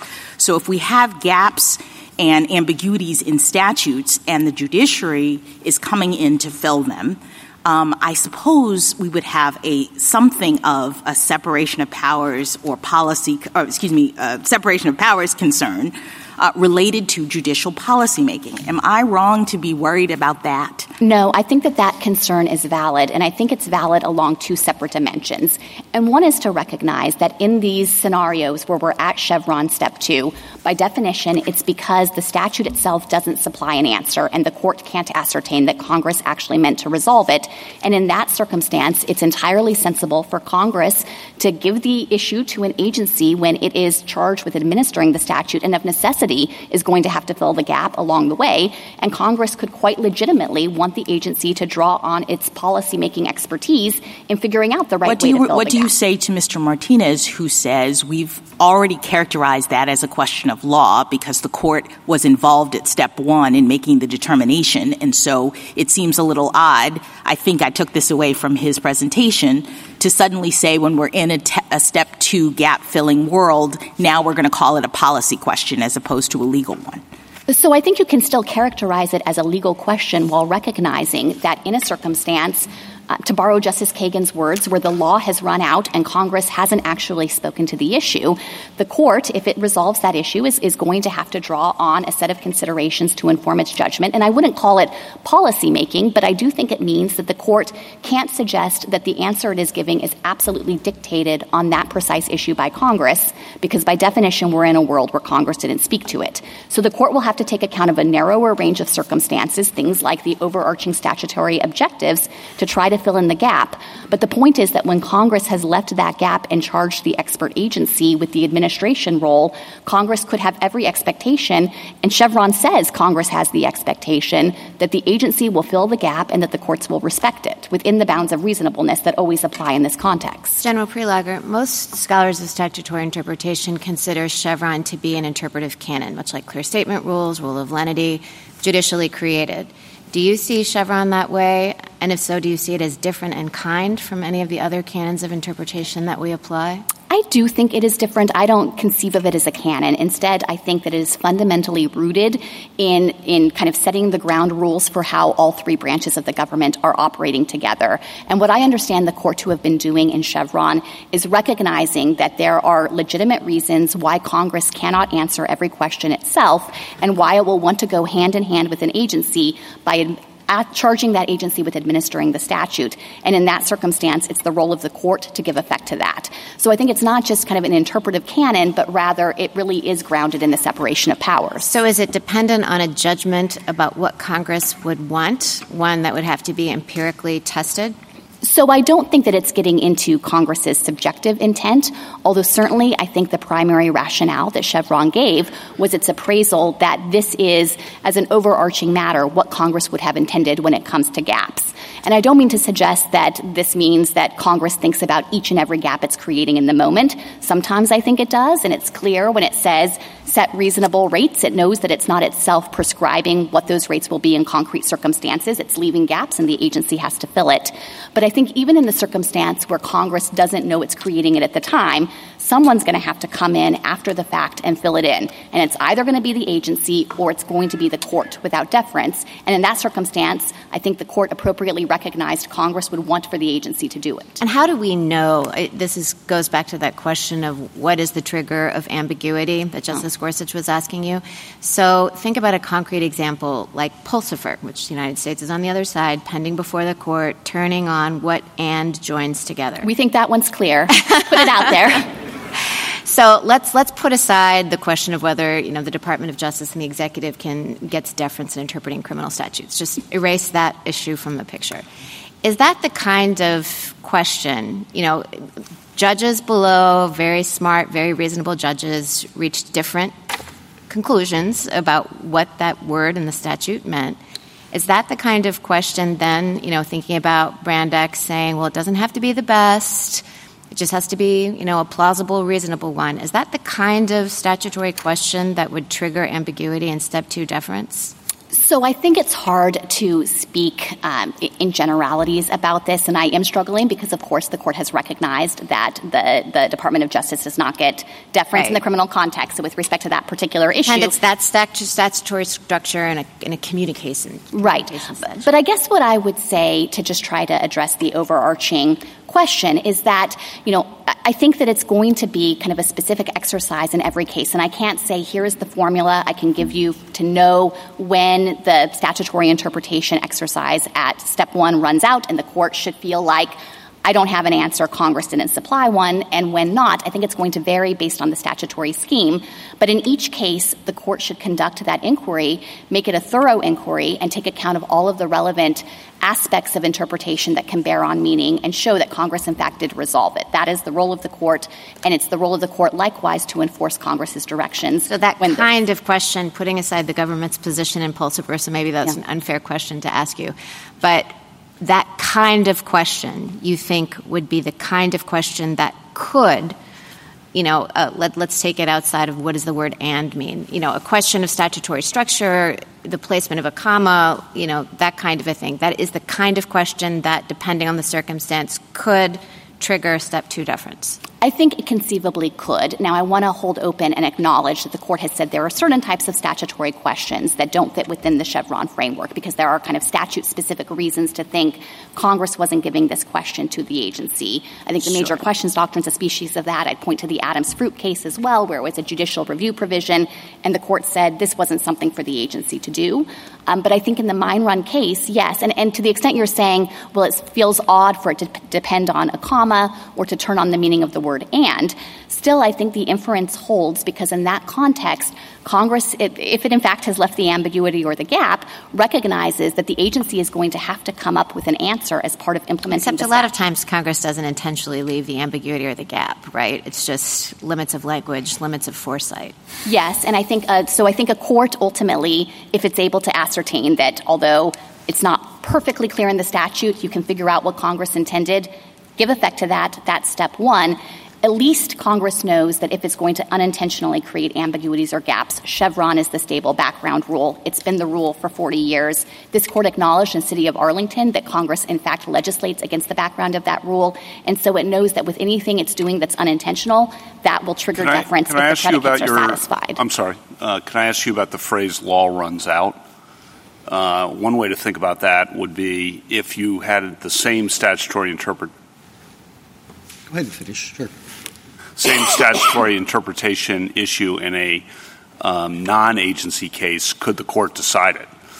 And if the answer is yes, the court could decide it, then the law hasn't run out. So therefore, you could ask yourself that question in an agency case. If this were a non-agency case, would we come to an answer on this case? And if so, you don't go to step 2. What's wrong with that? And if that's not correct, because I don't think you're going to agree with that, how would you define when the law runs out short of that, which I think is a problem, as you said, hard to speak in generalities about this. That's the problem. Yes. So you predicted my answer. I don't agree that it's only in a circumstance where the statute would be incapable of the court issuing a decision at the end of the day. Of course, if a case comes to the court and it has to resolve it, it's going to have to do its level best. But what I meant by the law running out is that if the court has walked through all of the tools of construction and interpretation and doesn't think that Congress actually directly spoke to this issue, Congress itself didn't resolve it, then the kinds of tools the court is going to have to use will be ones that sound in things like the overarching statutory objectives that Congress revealed as part of its plan. And I think that in a Chevron circumstance, the insight of the court's opinion there was that the court doesn't have to go on and itself supply the answer when actually the best way to understand Congress having not resolved it itself was to make the primary decision maker or the person with the primary role in the first instance to be the agency. Thank you, counsel. Justice Thomas, anything further? Just a couple of questions. You said that in an exchange with Justice Sotomayor and me that Congress could require some deference when it came to questions of statutory interpretation. In 706, the reviewing court shall decide all relevant questions of law, interpret constitutional and statutory provisions, etc. Could Congress also require deference on the part of the court with respect to constitutional issues? So I think that would raise distinct issues in light of the different history that would be in play in that kind of hypothetical. There has not been a long-standing history of courts deferring to agencies when it comes to interpreting the Constitution, so I think there could be a unique Article III interest at stake there. But the history runs in precisely the opposite direction when it comes to statutory interpretation, where agencies themselves are charged with administering it. Because as we've tried to explain, Chevron was not an innovation. It was not something new. These principles of deference go all the way back to the very founding years of the Republic. They're reflected in things like mandamus practice, where virtually all executive action for the first 100 years of our nation's history was reviewed deferentially, and then it was continued in a long line of cases from this court, recognizing specifically that in a circumstance when you have the executive administering the statute, Congress could delegate and could expect for those delegations to be respected. I think mandamus is a little bit different and the other extraordinary writs, in that you had quite a high hurdle before they became applicable. But we normally say that this court reviews questions of law de novo, and that includes statutory and constitutional. How would you distinguish that normal practice from what you're saying? Well, I think it is more nuanced than that. I certainly take the point that the court reviews many legal questions de novo, but that's not invariably the case. There can be issues that arise under distinct statutes that set forth more deferential standards of review. EDPA is a good example of that. There can be circumstances like mandamus, where the nature of the action itself dictates a more deferential standard of review. And I just don't think it would be accurate to say, as a uniform across-the-board matter, de novo is the standard that always and invariably applies. That's inconsistent with cases from this court that were cited in Chevron going back to the early 1800s, things like Edwards-Lessee versus Darby, where the court itself was recognizing that in a variety of contexts where you have ambiguity in particular and you have an expert agency charged with administering the statute, deference can be warranted. Thank you. Justice Alito? Can you provide a concise definition of what ambiguity means in this context? Ambiguity exists when the court has exhausted the tools of interpretation and hasn't been able to arrive at confidence that there is a right answer, that Congress spoke to the issue. Well, as Justice Kavanaugh's recent question presented, in cases that don't involve an agency, we never say we have exhausted all of our tools of interpretation and we just can't figure out what this means. So that would seem to suggest you never get to step 2. But the relevant question at step 1 is whether Congress is in fact resolving it or delegating it to the agency. So I agree that in a circumstance where you don't have an agency, the court can't give effect to any delegation, and instead the backup option in a situation where an agency would otherwise be available is the court has to do it. But I don't think that undermines the very real on-the-ground possibility that Congress is legislating and meaning to give the agency the gap. And think about a term like reasonable. I come back to the question of your definition of ambiguity. And what I heard you say the first time was it's when we've used up all our tools and we can't figure out what it means, then it's ambiguous. So do you want to provide an alternative definition? So I think maybe the best way to try to clarify what the definition I'm trying to give is to use an example of something like a statutory term like reasonable. I really would just like a definition so that all the courts that have to apply the regime that you are advocating will be able to apply it in the many different cases that come before them. The court gave this definition in Kaiser 5 years ago with respect to our deference, and I think it's the right definition to use here as well. What is it? When a court has used or exhausted the tools of interpretation and doesn't believe that it reveals a right answer.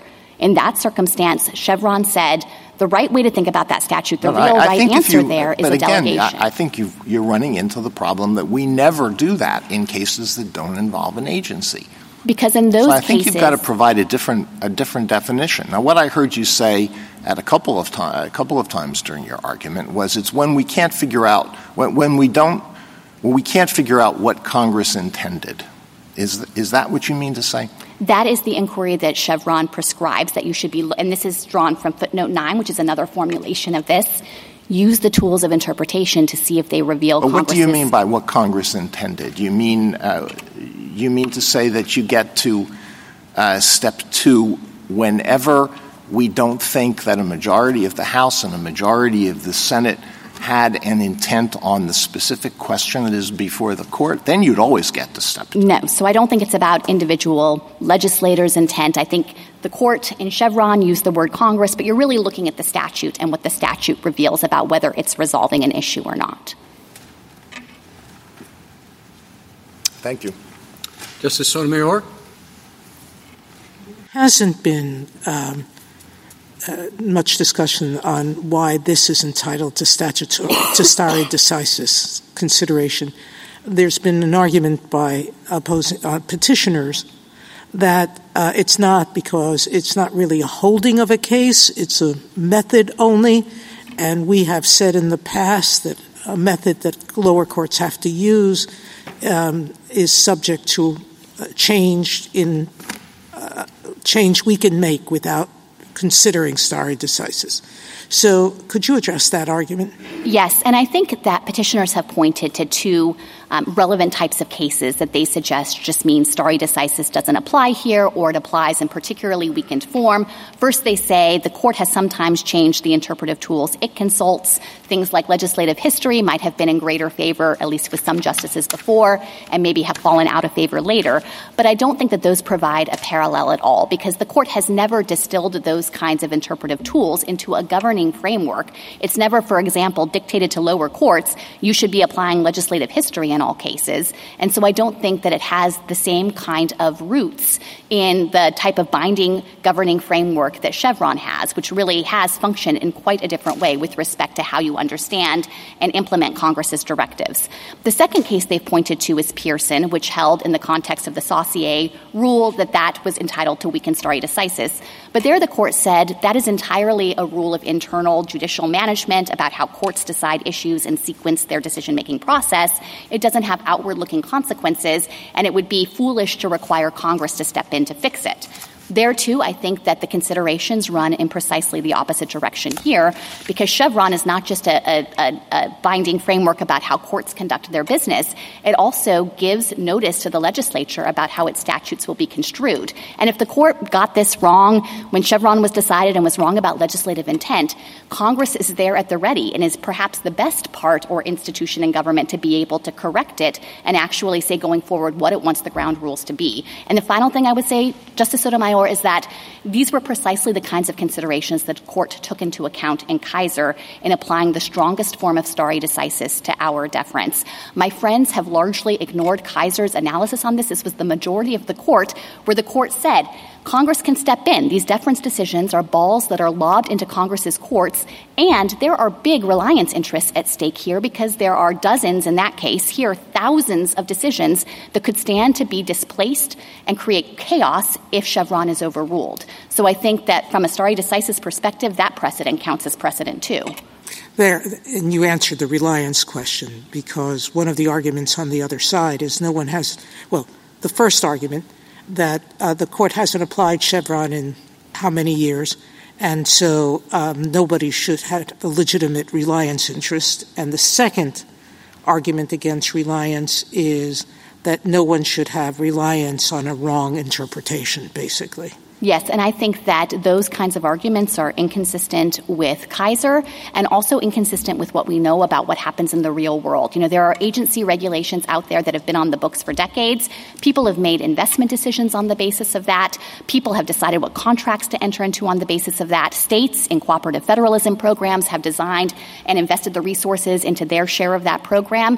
And all of that could be thrown into disarray if now it can be subject to renewed challenge on the basis that that regulation was upheld answering the wrong question, not looking at whether it conflicts with some purportedly better interpretation of the statute.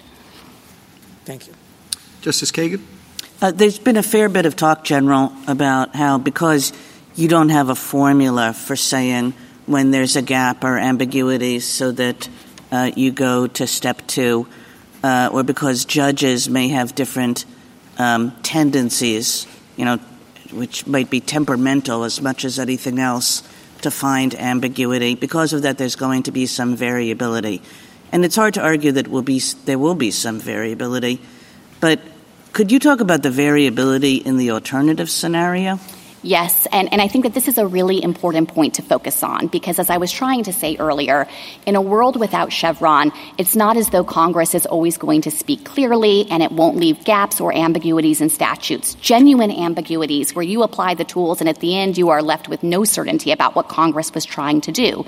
And in that circumstance, in a world without Chevron, what we'll see is what Justice Alito was suggesting. The courts will have to go on and try to answer the question, but there are 800 district court judges around the nation, and I think it's fair to say they will likely have different takes about what to do in that circumstance and what to give greater weight to and how to ultimately fill the gap in administering the statute. And that's going to create problems for a couple of different reasons. And those differences, to go back to Justice Alito's earlier question, I mean, those differences were part of the impetus for Chevron because those differences were looking awfully ideological in nature, awfully partisan in nature.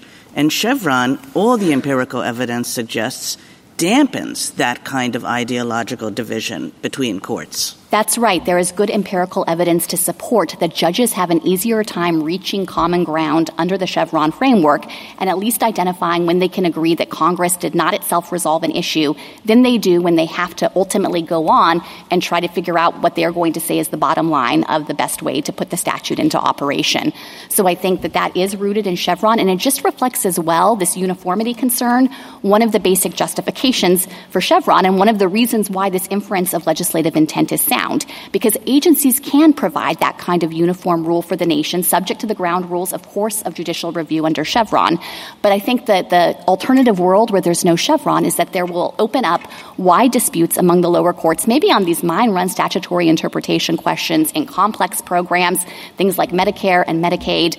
And I think that it could mean that regulated parties are subject to different rules in different parts of the country. You lose the uniformity value, and it diminishes the force of the political accountability value. So I think Congress would have very good reason to think that agencies should do this and that courts should respect it within the bounds of reasonableness. Thank you. Justice Gorsuch? You agree that courts under the APA have to review questions of law involving the Constitution de novo? Yes, I think there might be certain circumstances with respect to certain provisions where more deferential standards apply, but I certainly agree they don't defer to agencies. Okay. And you agree that elsewhere in the law, when posed with questions of law, courts review those de novo, generally speaking? I think that in many contexts it's de novo, certainly not in all contexts. The examples you gave, I think, were AEDPA and mandamus, right? Yes, I think those are two good examples of situations where there are specifications of a standard of review that's more deferential. I wonder whether, though, those have more to do with remedies, right? In a mandamus case, a court should say or can say what the law is. It just can't provide relief unless its conviction about the statute meaning is sufficiently clear. Same thing in AEDPA, that we require a heightened standard before relief is granted. Same thing in sovereign immunity context. We may think the statute says the government's liable, but we impose a higher standard before we grant access to the fisc. So I acknowledge that I think that many of those doctrines do turn on limitations built into the writ or limitations on remedies. I don't think it would be right, Justice Gorsuch, to say that in the mandamus cases what courts were traditionally doing is saying, let me put aside what the executive officer did and just interpret the statute de novo and say what I think the right answer is. And the right answer is the executive was violating the law, but not clearly outside the scope of the executive's authority. But he could do so, just as we do in the qualified immunity context. There are two steps to that analysis. You can just go to the second one and resolve it and say, it's not clear, so I can't provide a remedy. But I think for petitioners to succeed on their Article 3 argument, they have to show not just that you can review de novo, I'm not asking about Article 3. I'm just asking about the APA and what it means. Okay. So sorry if I misunderstood. I do think, though, that what the history shows at the very least is there has been no fundamental rule in this country leading up to the APA's enactment that you have to review all questions de novo. And that's where the history of the APA really matters. This court has several times recognized the APA was a restatement of existing judicial practice when it came to review of agency statutory interpretations. And as we've explained, there are really deep roots here, a long line of precedent in history showing that courts will sometimes defer. So I think on those, it's absolutely true. You do point out cases like Edwards, Lessee, others where this court gave respect to the federal government's contemporaneous and uniform interpretation of the statute. And that's exactly what Skidmore does. It gives respect to contemporaneous and uniform interpretations. But Chevron doesn't matter whether it's contemporaneous and uniform. It could be novel and out of the blue and inconsistent with everything that came before, and it still gets deference. So right? I disagree with the idea that those cases stand for the more limited principle that's... I'm reading from them, but okay, all right. Well, there are dozens of them, so I acknowledge that they use varying formulations, and maybe you can find some that look a little more like Skidmore. I think I have a lot that look a whole lot like Chevron. Let's say you don't, then what? Well, I think I just have to dispute the premise. Because look at Gray versus Powell. Look at NLRB versus Hearst Publications. Yeah. I think that these are cases in the 1940s that were leading cases in administrative law. I put aside what happened in the 40s because it went back and forth and wound up in Skidmore. But at the very least, Justice Gorsuch, you wanted to say it's a very old thing, and the old cases don't look anything like Chevron. They look a lot like Skidmore. I disagree with that. Some of them say you should give it controlling weight. It should tip the balance. They're not saying just pay attention to it if maybe it has the chance of persuading you. If it's contemporaneous and if it's uniform. No, not all of the cases pay attention to that fact. Some of them recite that, but I'll others look again. don't. That's fine. And I just want to add as well. I have another question, though. Chevron, you emphasize, is value neutral, and it'll sometimes favor industries that are regulated and sometimes favor the government. And I can certainly see that in scenarios where we talk about the flip-flop of administrations and new people come in and replace others, and there's a lot of movement from industry in and out of those agencies.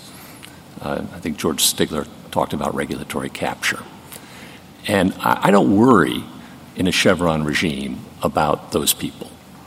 They can take care of themselves. Okay, there is political accountability. Fine.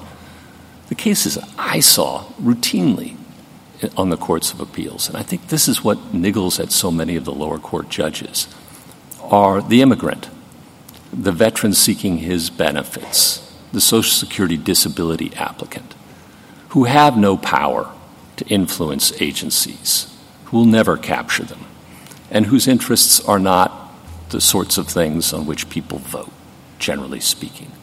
And there Chevron is almost always, and in fact I didn't see a case cited, and perhaps I missed one, where Chevron wound up benefiting those kinds of peoples.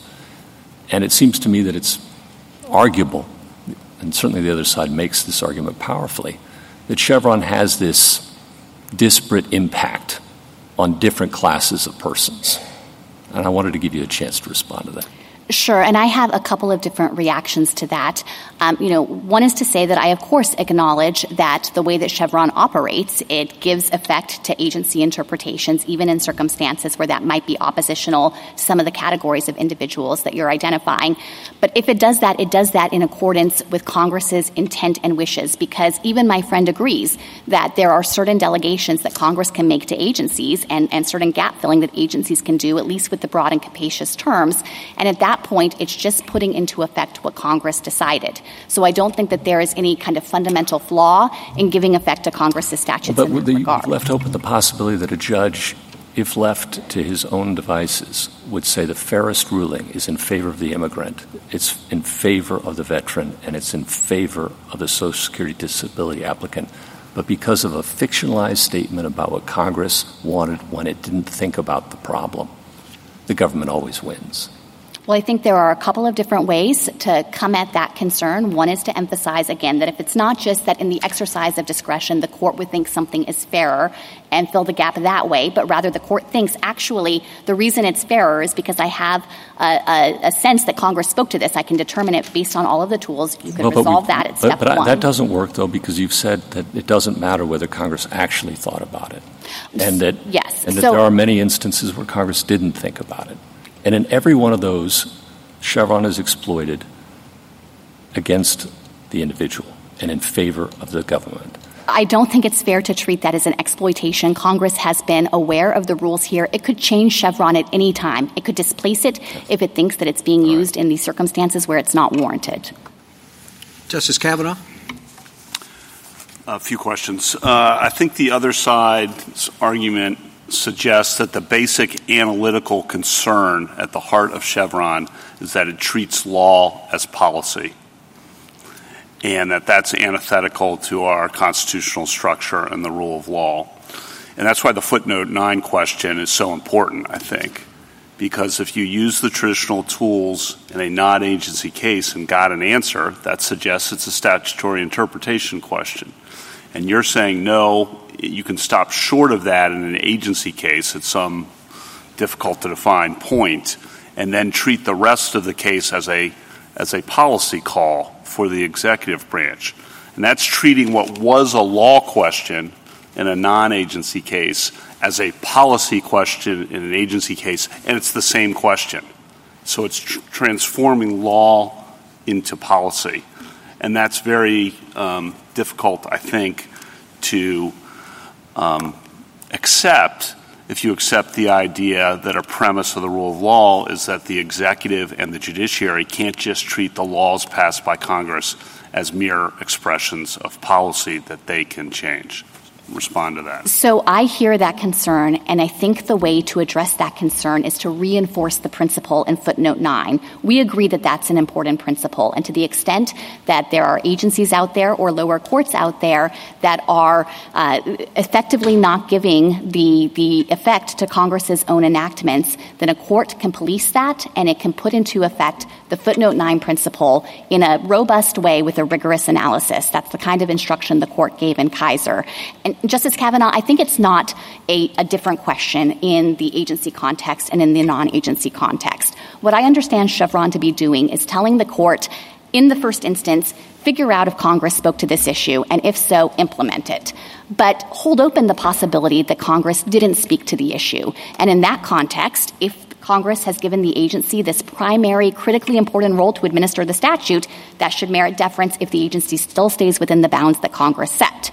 In a non-agency case, you don't have the agency to rely on, but you might still end up at the end of the interpretive process thinking Congress didn't precisely speak to this issue, but what is the best I can do to figure out how Congress would have resolved it, or what is the interpretation most consistent with the overall statutory scheme here, the right way to resolve this case? Congress, in fact, would know that courts are going to have to do that in a context without an agency, and so it's still following the terms of the statute.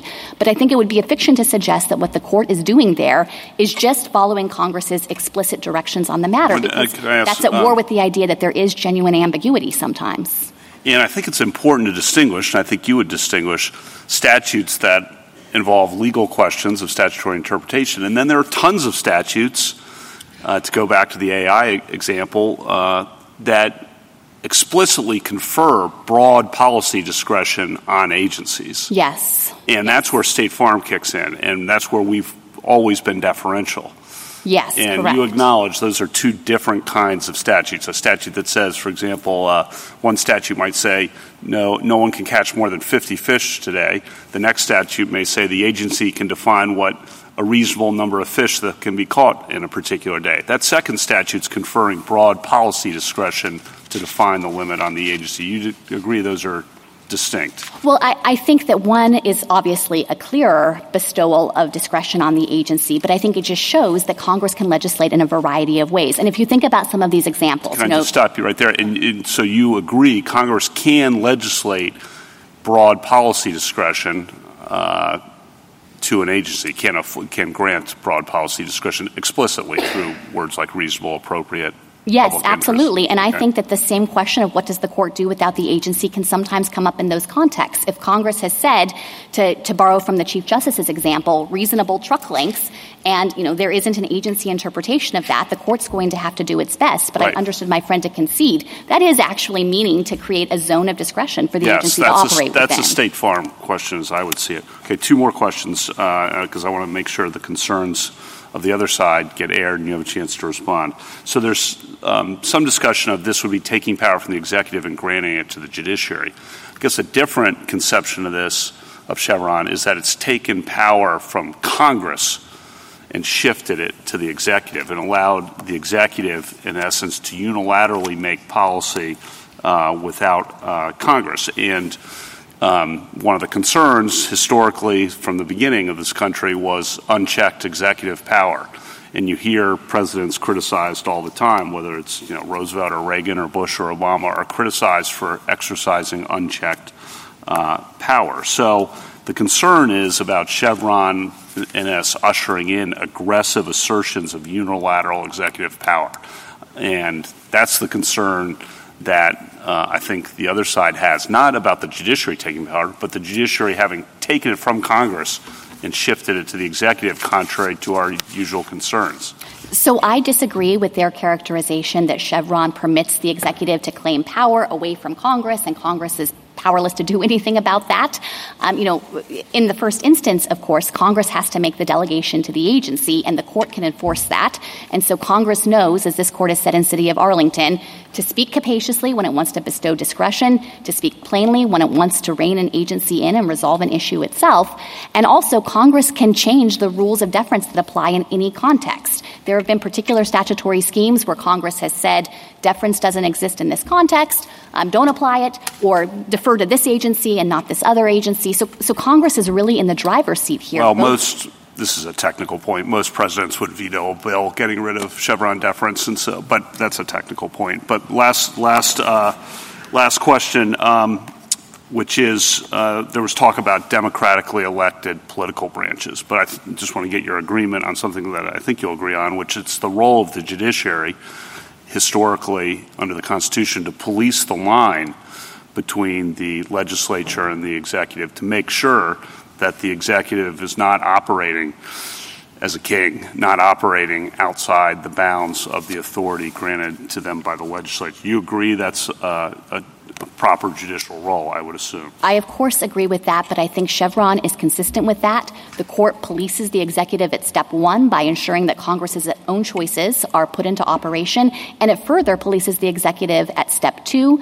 As the court said in Kaiser, reasonableness is a test that agencies can fail, and so there's work to be done there, too, to make sure the agency doesn't transgress some outer bound or line that Congress set. Thank you very much. Justice Barrett, Justice Jackson? So just picking up where Justice Kavanaugh left off, doesn't the court have to not only police the other branches but itself as well? And by that I mean to the extent that the other side raises the concern that, they're treating law as policy, isn't there a concern that policy questions might be treated as law? And that what Chevron is doing is also helping the court to police its own determinations in that regard. Yes, and I think a way to illustrate this is to think about a delegation like the deceptive practices as defined by the secretary. If there were a statute that said that, of course a court couldn't come in and say, well, the secretary has said what's a deceptive practice, but I think that actually there's a better way to think about the concept of what is deceptive, and therefore I'm going to override what the agency has done or not give any weight to it. Congress has directed there that what you should do as a court is pay attention to what the secretary did because the secretary was given that role in administration. Obviously, Chevron applies to circumstances where that delegation is not quite as explicit, but it's meant to identify the same basic idea where I think the court's role then is to give effect to what Congress has done. But why isn't the answer what the other side says, which is really make Congress say that? In other words, it seems to me their argument is when we're policing this line between what is law and what is policy, we should require Congress to say the secretary gets to make this decision, and when it doesn't, then I guess we look at it as a legal question and that the courts can decide.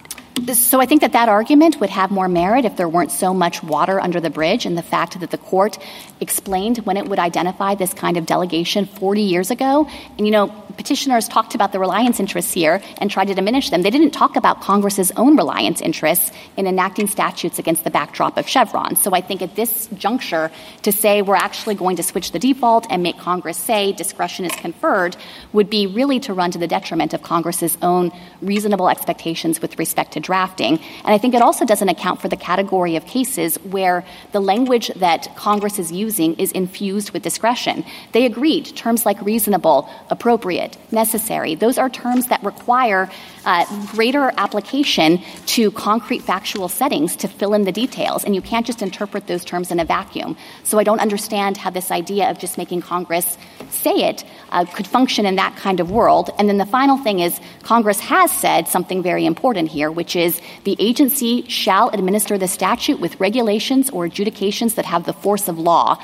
That is part of the statute as well. And you think that really carries a lot. I've heard you use that and focus on that many times when you're talking about a situation in which deference is or should be required. Exactly. So Congress in each and every statute where this is going to be applicable, where Chevron deference will even be available, is going to have made that judgment in the statute to give the agency that responsibility and role in implementing the statute. And let me just ask you about whether or not, going to the issue of ambiguity, which has come up many times, whether or not the court could clarify when there is a gap or ambiguity that allows for or requires the court to go to step two. And what I'm thinking about is what I mentioned previously with your friend on the other side, which is that some scholars have actually identified different kinds of ambiguity. So in one scenario, we have a statute that uses a broad term, and that term encompasses a range of reasonable meanings. There are 3 or 4 different ways that could be reasonably, the meaning of stationary source, for example. But then there's also the kind of ambiguity in which a statute can mean only one thing, either A or B, perhaps because of the way the language is put forward in the statute. It's just unclear whether it means A or B. I take these scholars to mean that really in the former scenario is the one in which we have a situation where Chevron deference would be required. And could the court say something like that? And let me just clarify. I mean, Chevron, I look at it as that's reducing to a policy choice, that once we are in the world of finding the kind of ambiguity where there are a number of reasonable alternatives in terms of making this determination, then, it's just going to be a policy choice as to which one, Congress wanted in some sense, or which entity Congress wanted to make that decision. So I think that certainly this court could provide more guidance to lower courts and in particular identify the types of statutory issues that might clearly connote discretion. There are going to be some easy calls on this, and the types of situations where there might be multiple possible ways to implement and play that will signal that there really is a zone of discretion and the agency should have some flexibility. My only concern with going down the road of saying there's some fundamental difference with respect to particular terms that might be subject to only 2 possible ways to be implemented is that, there are kind of an endless number of statutes out there and all kinds of varieties, and I worry that it might lose sight of certain contexts where Congress actually was comfortable with either way of implementing that particular term, even if there are only 2 possibilities, and did in fact delegate that issue to the agency. So I wouldn't want some kind of, bright line rule to diminish the court's ability to recognize and implement that kind of delegation. Thank you. Thank you, General. Mr. Martinez, rebuttal.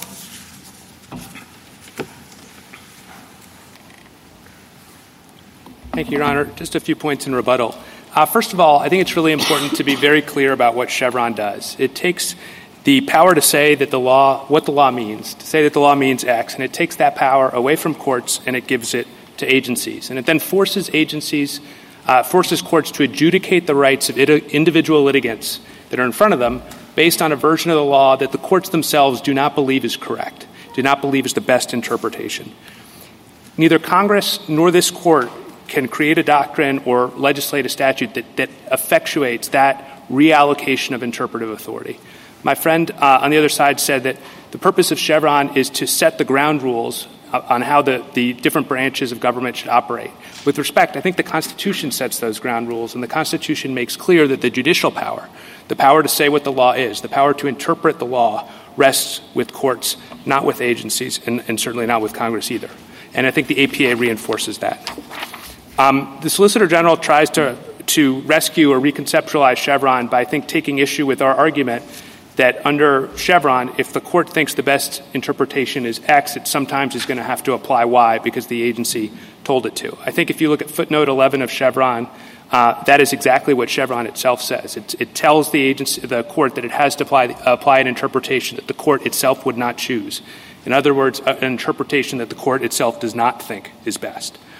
The Solicitor General also describes Chevron as applying, and the formulation that I heard a lot today is it applies if the agency didn't resolve the question, which is a kind of innocuous phrasing, but what is really meant by that is that Chevron applies in cases of ambiguity, and ambiguity has always been understood as a situation where reasonable people can disagree about what the law means. And that just broadens the scope of deference. Ambiguities are all over the place. Courts resolve ambiguities all the time. That's core to the interpretive function. And so there's no reason to think that just because Congress has accidentally left an ambiguity in a statute, that what it's really trying to do is have that ambiguity resolved by policy decisions made by an agency. Justice Barrett asked about the justification for Chevron and whether the intent justification is really valid. And I took my friend to essentially concede that the delegation is fictional, but nonetheless to say that we should apply it anyway as a presumption. I don't think that you can get the mileage that you need to get out of the intentional delegation theory after you've conceded it's fictional, because the only reason that intentional delegation theory has weight is if it's actually what Congress wanted to do. And if Congress didn't actually want to delegate it, then we shouldn't be, basing our doctrine, reconceptualizing how we think about statutory interpretation based on this fictional premise. Here, there's really no reason to think that Congress actually wanted to delegate policymaking authority to agencies to resolve any ambiguity that arises in any statute administered by the agency. I think the government's sort of solution to that problem is to propose a clear statement requirement on Congress. Hey, you can just legislate more clearly. But ambiguities are accidental. They're unintentional. And so I don't think that works. I think that would impose a massive clarity tax on Congress that's unjustified. With respect to the history, Your Honor, I think the mandamus precedents make very clear themselves that they're talking about remedies, and those cases like Decatur and Dunlap expressly say that if we were interpreting these legal issues in a different context where we weren't limited by the limits on mandamus remedies, we would apply our best and independent judgment.